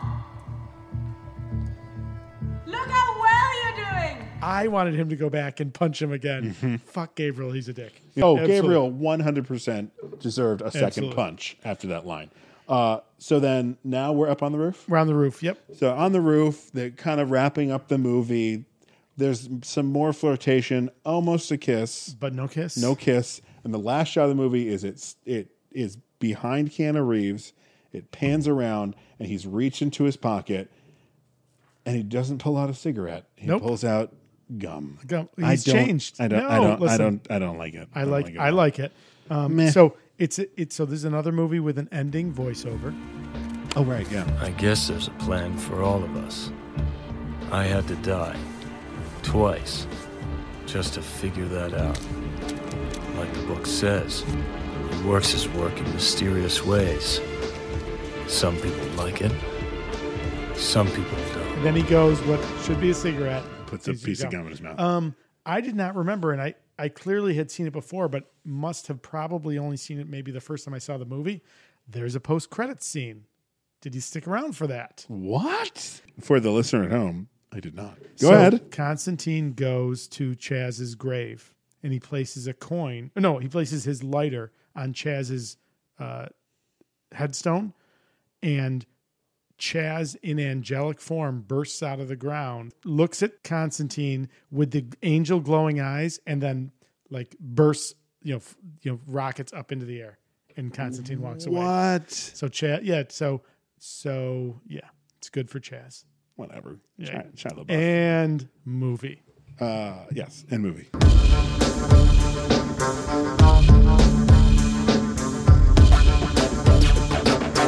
All right, so that's a movie. That is a movie. So we got some. We got some questions. We got some more questions because that was a question-heavy episode. That was a deep discussion we got into on that one. So, Todd. Yes. Who was your MVP? I'm going to give this one to Keanu Reeves. I mean, it's the movie's Constantine. In my opinion, he makes it work, hands down. Yeah, no, it is. I almost said Jaimon Hansu, but it's definitely Keanu Reeves in this movie. Okay. He does a really good job. The coughing we talked about, I didn't dig, but I don't fault not being the triple B, blonde, British and bisexual on Constantine, especially. Have you seen Bram Stoker's Dracula? Don't make Keanu Reeves do a British accent. It never is going to end up well. I'm not okay with those not being there from a story perspective, but I don't fault Keanu Reeves, the actor. I get that. I get that. That's fair. Okay. Casey, what is who is your favorite character? Gabriel. Gabriel's pretty awesome. Again, Tilda Swinton fucking rocks. Tilda Swinton rides that line of, you want to punch this character in the face. And this righteousness. Yeah. The righteousness. I loved the line. We didn't talk about it in the church scene. Yep. Where Gabriel says to Constantine, you're going to die because you smoked 30 cigarettes a day since you were 15. You're going to hell because you committed a mortal sin. Yeah. Yeah. It's good. It's good. And just the way Tilda Swinton delivers that, you're like, okay, I get what you're saying, but fuck you. Yeah. I love the moment when Gabriel's about to smite Satan and pulls back his fist like, I'm going to unleash the holy hurt, and then is stunned when his fist cannot close the last inch before, in front of Lucifer's face. It's almost wait a minute, that's not how it's supposed to happen. That's right. It's like something. I really like that. I immediately regret my decision. That's right. Who was yours? It was. It's Gabriel. It's Gabriel. Awesome. Absolutely. All right. Todd, what was your best scene?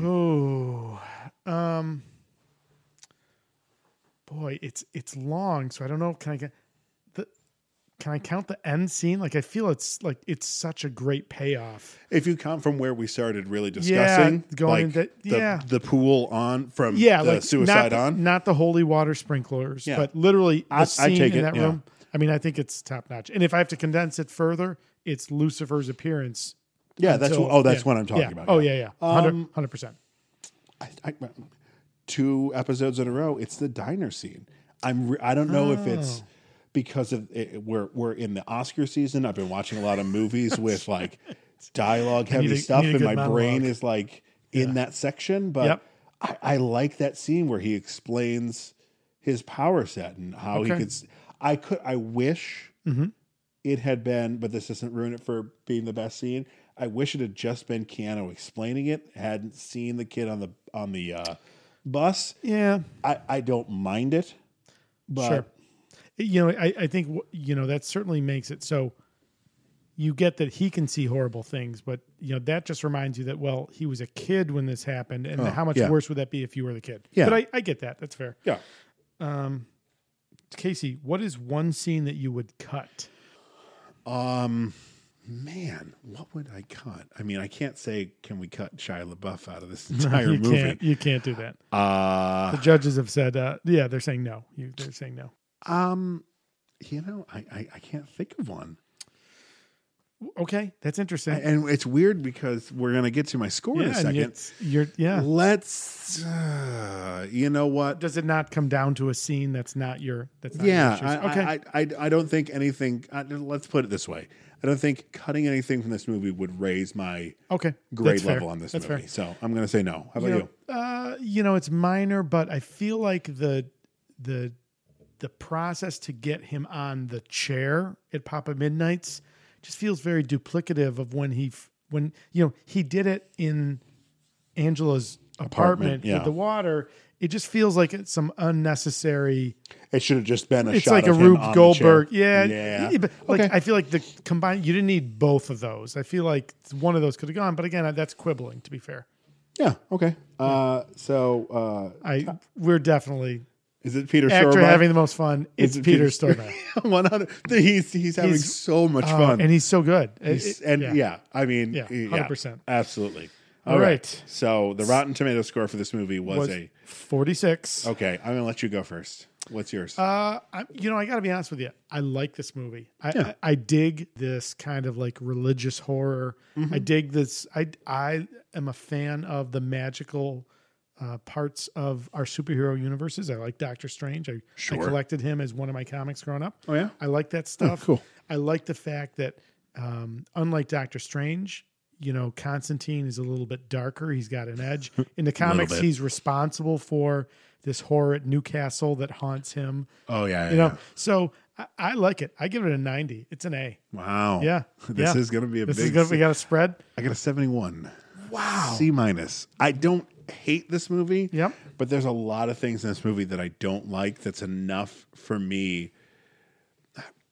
I don't hate this movie, but is it something that if, let's say I'm flipping through the channels, is it on? Am I going to stop? Probably not. Yep. Probably okay. not. Really? I appreciate what they did. Yep. But there's enough wrong with this movie to not. It doesn't fail, but it's not a high water mark like you're giving it. Okay. That's fair. Now, I wonder why we didn't get a sequel. You know what? When a little behind the scenes, folks. Yeah. Today, when I was editing Watchmen, I had to put the Constantine preview in there. Right underneath, it said, why we never got a Constantine sequel. I'm like, oh. And then I looked, it was Watch Mojo. And I'm like, nope. That's going to be some bullshit that's not true. Yeah. So, Todd, that was a movie. That was a movie. Now we get to come to a part of the evening that we have not done ourselves in 2 months. In a while, yeah. Wow.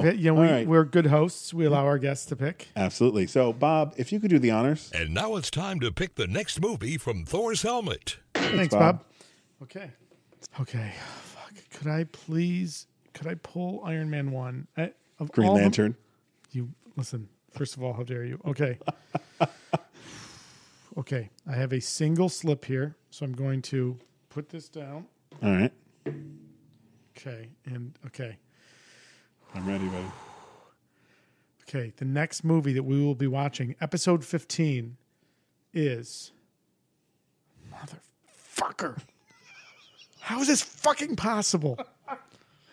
What are we watching? The Amazing Spider-Man 2. Oh, no. Garfield Spidey. Oh, I'm not even excited about this. Oh, fuck. Well, we're getting it out of the way. So here's what I'll put before we watch the trailer. Yeah. Here's something for the back of our minds and for the back of the audience minds. If you are part of the TSPHC Army, holy shit, I said that the fastest way. You did. That was really nice. Yay. If you are part of the if you are part of the TSPHC Army that watches the movie before the episode drops, I know Phil is part of that army. Sure. Is this movie the farthest drop from a good movie to the level of badness that this movie is? Showing my hand. This is not a secret. This is a bad When you movie. say drop, you mean from the first movie to the second? Yeah. Or from... Is this the quickest drop in quality of a movie? I'm not talking Rotten Tomatoes. I'm talking about our own personal feeling of this movie, because I fucking think it is. I think that because Amazing Spider-Man is a good movie. Amazing Spider-Man 2 is a hot mess. Oh, you've never seen this movie, have you? I have seen it. Oh, you have? The first time I watched it, I stopped halfway through. I was like, I don't care.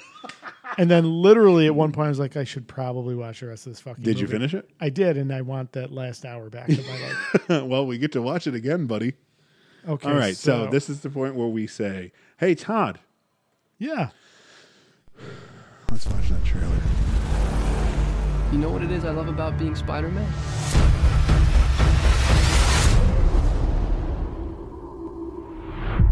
Everything.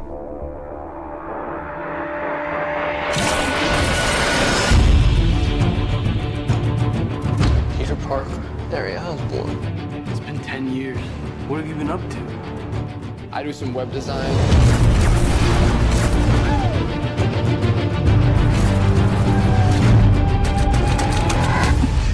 Nice arm. It's just the wrist, just on the wrist, buddy.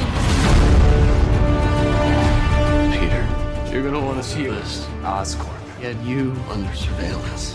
Why? Isn't that the question of the day? Nothing is what I thought it was. I once told you that secrets have a cost. The truth does too. My name is Richard Parker. I have discovered what Oscorp was going to use my research for. What is all this future. We have plans for you, Peter Parker. You wanted to be the hero. Need a hand? Now you gotta pay the price. We have the power now. We can change the world. Then let's go catch a spider. I made a choice. This is my path.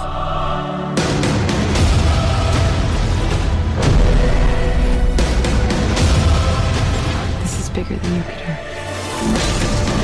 I'm the only one who can stop them.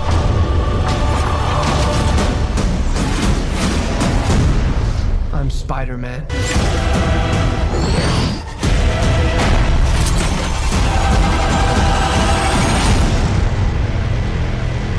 I gotta go. I'm coming with you. Come on, it's too dangerous. Sorry, I love you. Don't hate me.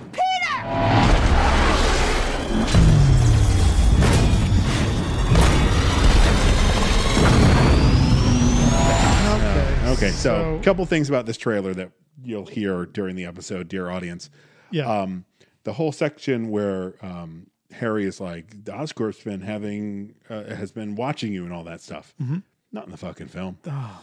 So and this is the final trailer. We watched the final trailer. And this was I need to start linking before. those to This is months before the movie came out, Yeah, it's and ridiculous. they're just like, nah, never mind. We're going to cut all this shit out. You know what that is? Technically, That is the final trailer is supposed to be the one once the film is locked. Yeah. Like if this had been the first trailer and it had been in there, I'm like, okay, they changed their mind, but no, unacceptable. All right, so okay. So what's the Rotten Tomatoes score for this movie? Yeah, we should look that up. As if I don't know that it's going to not be good. I'm so disappointed. I can't even. Okay, so- Can we just please watch fucking Iron Man, please? Okay, so the Rotten Tomatoes score for The Amazing Spider-Man 2 is a 52%. Woof. F. Failure. F for fucking the worst. Okay. Well, yep, that was okay. We got a movie coming up. Boy. Oh, So, Casey. Yeah. Yeah, we So that's a wrap on that's going to do it. Constantine. That's going to do it. I'm so sad that we're going to I was happy to watch Constantine. I love that movie. I was fine with Constantine. I'm not excited for Amazing Spider-Man 2. Nope. We just watched Amazing Spider-Man 1, like 3 episodes ago? Episode 11. Oh, dear listeners, well, we're sorry. Oh, we're sorry. Our misery is your entertainment. And it's Asgardian Magic's fault. It's not our fault. Yeah, that's right. Okay. Okay, so Todd. Yes. Where can people find you on the social media should you wish to be found? I can be found on Twitter and Instagram with the handle @TMPinSYR.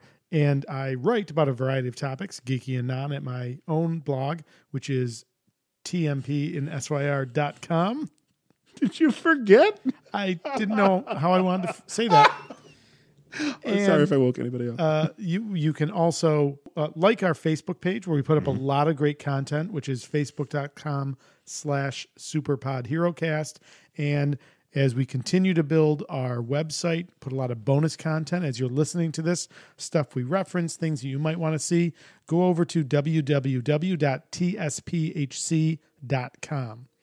Casey, yes, where can you be found on the interwebs should you wish to be found? My Twitter handle is not Ryan Casey. My Instagram handle is not.Ryan Casey. You can also follow us on Instagram at SuperPodHeroCast. That's where we put up specific Instagram images for the episode. Yep, absolutely. And if you were unlike Cap and wanted to send an email, not a letter, Tony, where could we be reached? At superpodherocast@gmail.com. And don't forget, next episode we will start the 4 episodes of, if you give us a 5-star review on Apple Podcast with an actual write-up in it, not just a 5-star review, because I can't see those for some reason. Apple, fix your shit. We will read that here on the Superpod HeroCast. Or if you are getting your podcast through Podbean, and you leave us a review there, again, same deal. We appreciate it. You know, honestly, the more ratings, especially the more 5-star ratings, the more reviews we get, the more likely we are that the algorithm suggests us to other people, helps us reach a broader audience. And especially on Apple Podcasts. That's the one. We appreciate any review you want to send us, but Apple Podcast is the way we're going to get more traffic to our our podcast. We're doing our part. You do your part. Give us a little social media love. Yeah. All right. And with that, it's been a movie. It's been a movie. So that'll do it for the Super Pod Hero Cast for this week. For Todd Panic, I'm Casey Ryan. For Casey Ryan, I'm Todd Panic. And I've been your moderator, Bob Brown. Be heroic. But when we recorded the last time, we had gone to see Black Panther the night before. Right. We did. With Chuck. Who Chuck. did great. Who did great. We had been, drinking before the movie. Had a couple after the movie. A little bit. Yep. Talked about how fucking awesome the movie was. And when we started and I went to go, oh, hello. It was, oh, hello. I was like, oh, no. I don't know if I'm going to be able to get through this whole episode. And you can hear it when you listen. Oh, yeah. It's like, oh, hello. I'm suddenly Rorschach. This is my superhero voice. This is my superhero voice. Okay. Let's see. This is my demon voice. Oh, no. Okay. That'll work for this movie. That'll work for this one. Hey, let's... You think we should just we don't have a space dong in this one, so that's we don't have. Okay, we'll get to that. We'll get there. Okay. All right. Oh wait, I need my script. Yeah. I'm a Xennial. You're in that Generation X millennial. Yeah, meld. it's if you were born anytime during the Star Wars movies, you're a Xennial. The original trilogy, 77 to 83. Oh, so that's and I'm 81. So me. boom, I'm clearly Gen X. Yeah, 71. And Danny's Gen X too. Yeah. So you married up. I did in many different ways. Listen, we'll drink. Listen, yes, we both did. Marrying above our station. Yes, above our station. Is this the Snowpiercer? No, we're punching up. MVP, most valuable player. Yep. No. Yes. Sure. And there's our outtake. I feel like we got rusty. Like we've had a big gap here. It doesn't. It feels a little stilted tonight, right? For the listener at home, we are scrambling. It's we're not exactly on the top of our game tonight. It's all right. Okay, hang on. Is that why you want to get started? Yeah. Fucking drink the beer. That's right. The beer is really good. You're doing it the long way. Are you going through your I went to my notes. I don't know why. Yeah. This is a thing called the Internet Movie Database. I'm not a smart man. You are, just not in this exact moment. Right, yeah. So I think, let's see. So that's that. So now that we've gone through all the reshoots. Yeah. Bob, one more time. Could you give us that sultry voice of yours? This is going to be a nuts episode. It's a little bonkers. Okay, let me try again. It's a little bonkers, yeah. Bob. Fuck was that? I don't see. Now all I can picture Mr. Brown, I apologize. Now all I can picture is Jack Nicholson's addressing Bob in the 89 Batman. Bob, I remember you. I'm a number one. I'm a number one. It's Jack being Jack. All right. Oh, do you not know who's being courted right now? So they're going to do it for. They're going to do old Hal Jordan training young Jon Stewart. For old Hal Jordan, a Syracuse native, Thomas Cruise. Fuck that. I saw that. Maypolar. Yeah, I saw that. Yeah. Oh, no, I saw that. Like, for a split second, I was like, no. And then I'm like, no. I put up the Michael Scott Office no GIF on response to that. Yeah. But if you look at it as reverse Lethal Weapon, Hal Jordan is the cop who is retiring. He's too old for this shit. He's too old for this shit. And here comes this cocksure new person. I don't know who's going to play that. Probably an unknown. Because like all the great young African-American actors are already playing superhero characters. I'm like, God damn it. I don't know if it's a good idea, but I want to fucking see it. Tropic Thunder, he steals the movie. And he's the reason I keep going to the Mission Impossible movies. He has reached a point where I cannot get past. You can't separate Scientology. Yeah, I can't get past that. I think he's a very intense actor, and he only works in certain stuff. He works in the Mission Impossible movies because it's the fate of the world. Yeah, And my favorite one, you've seen them all, right? No, I dropped off. I saw the first one with Simon Pegg, which I thought he was great. Yeah, that's a great one. Yeah. So the next one, Ghost Protocol. That's the one I did not see. That's the one where he supposedly trained himself to stay underwater for 6 minutes. No, Is that the one after that? That's the one after that. That's Fuck Rogue him. Nation. Yeah, fuck he him. did. Oh, bullshit. Fucking bullshit. Yeah, because he's reached OT level 8 or whatever. Fuck him and his Thetans. Yeah, fuck Xenu. Yeah, fuck LRH. But in that one, in the so I think it's also safe to say Tom Cruise will not be coming on our podcast. No, Tom Cruise. It's Sorry, Syracuse native Tom Cruise. That's right. So he at the end they've got the bomb that they're gonna, or the launch codes for all the nuclear missiles to go off at once. Sure. And he goes to hit the button, and before he does, he goes, "Mission accomplished," and hits it. And I was like, "Ooh, that was a cheesy line." Later in the movie, at the wrap up where they're all at the bar talking, Ving Rhames goes, "You really said mission accomplished?" I was like, "All right, that makes it worth it." That makes it worth it. Okay, good. Well, when they well point played. out the cheesiness, I'm like, I'm good with it. I'll say this: those movies, I actually enjoy those movies, and I They just enjoy keep them getting better. despite Tom Cruise. I mean, they're good enough. They're well done, and arguably, he's my least favorite part of those. Yeah, I mean, like again in Ghost Protocol when he's climbing the Burj Khalifa. Yes, and he goes to he's got like these sticky gloves. Yep, that one I saw. Yeah. Oh, okay. Yeah. My favorite part of that is when Jeremy Renner goes, "It's too short. You're not going to make the jump," and he just looks at him and goes, "No shit." Yeah. It's like, and then when he jumps, he doesn't make it. He doesn't make it. Sure. They have to like help him. Like, oh, he unlike Bruce Willis, the older he gets, the harder it is for him to do these things. Sure. Oh, okay. Well, and listen, the guy broke his ankle doing the last one. I'm not. Listen. If he's a real OT8, he could miraculously heal the bones. You're really coming hard on Scientology. IPL. When Green Arrow and Green Lantern had their own series, Speedy, and it was DC was going to do it. Do you know about this? That DC was going to do it, pulled the issue? So this was because of the Comics Code Authority. And then Marvel did it. Really? So DC's like, we can't. So the whole issue is going to be, oh my God! Like the cover is like Speedy with the needle in his hand, in his arm, and Green Arrow will be like, my God, my sidekick addicted to heroin, and like they were like, I don't know if we can do this. This isn't, and they pulled the issue. 2 months later, here it is. Spider-Man had a heroin addict story, not with Spider-Man being addicted. Snowbirds don't fly. See it? Kind of whack. And they were just like, my ward is a junkie. My ward is a junkie. And it's just kind of like, damn it. Because if it had been DC first, we would be like, man, do you know about this? But now it's this thing like Marvel beat him to it because they chickened out at the last minute. Was Kevin Tsuchihara in charge of DC back then? Oh, fuck him. Fuck that guy.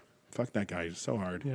Henry Cavill and Amy Adams play love interest. We're having a rough night tonight, folks. Vacancy. No, not Vacancy. Shit. That's not a movie. Vacancy is a movie. No, shit is not a movie. Oh, shit. Not what's the word for when you're in a facility? Institutionalization, right? That will eventually. Wait, I was talking over it. Say it again.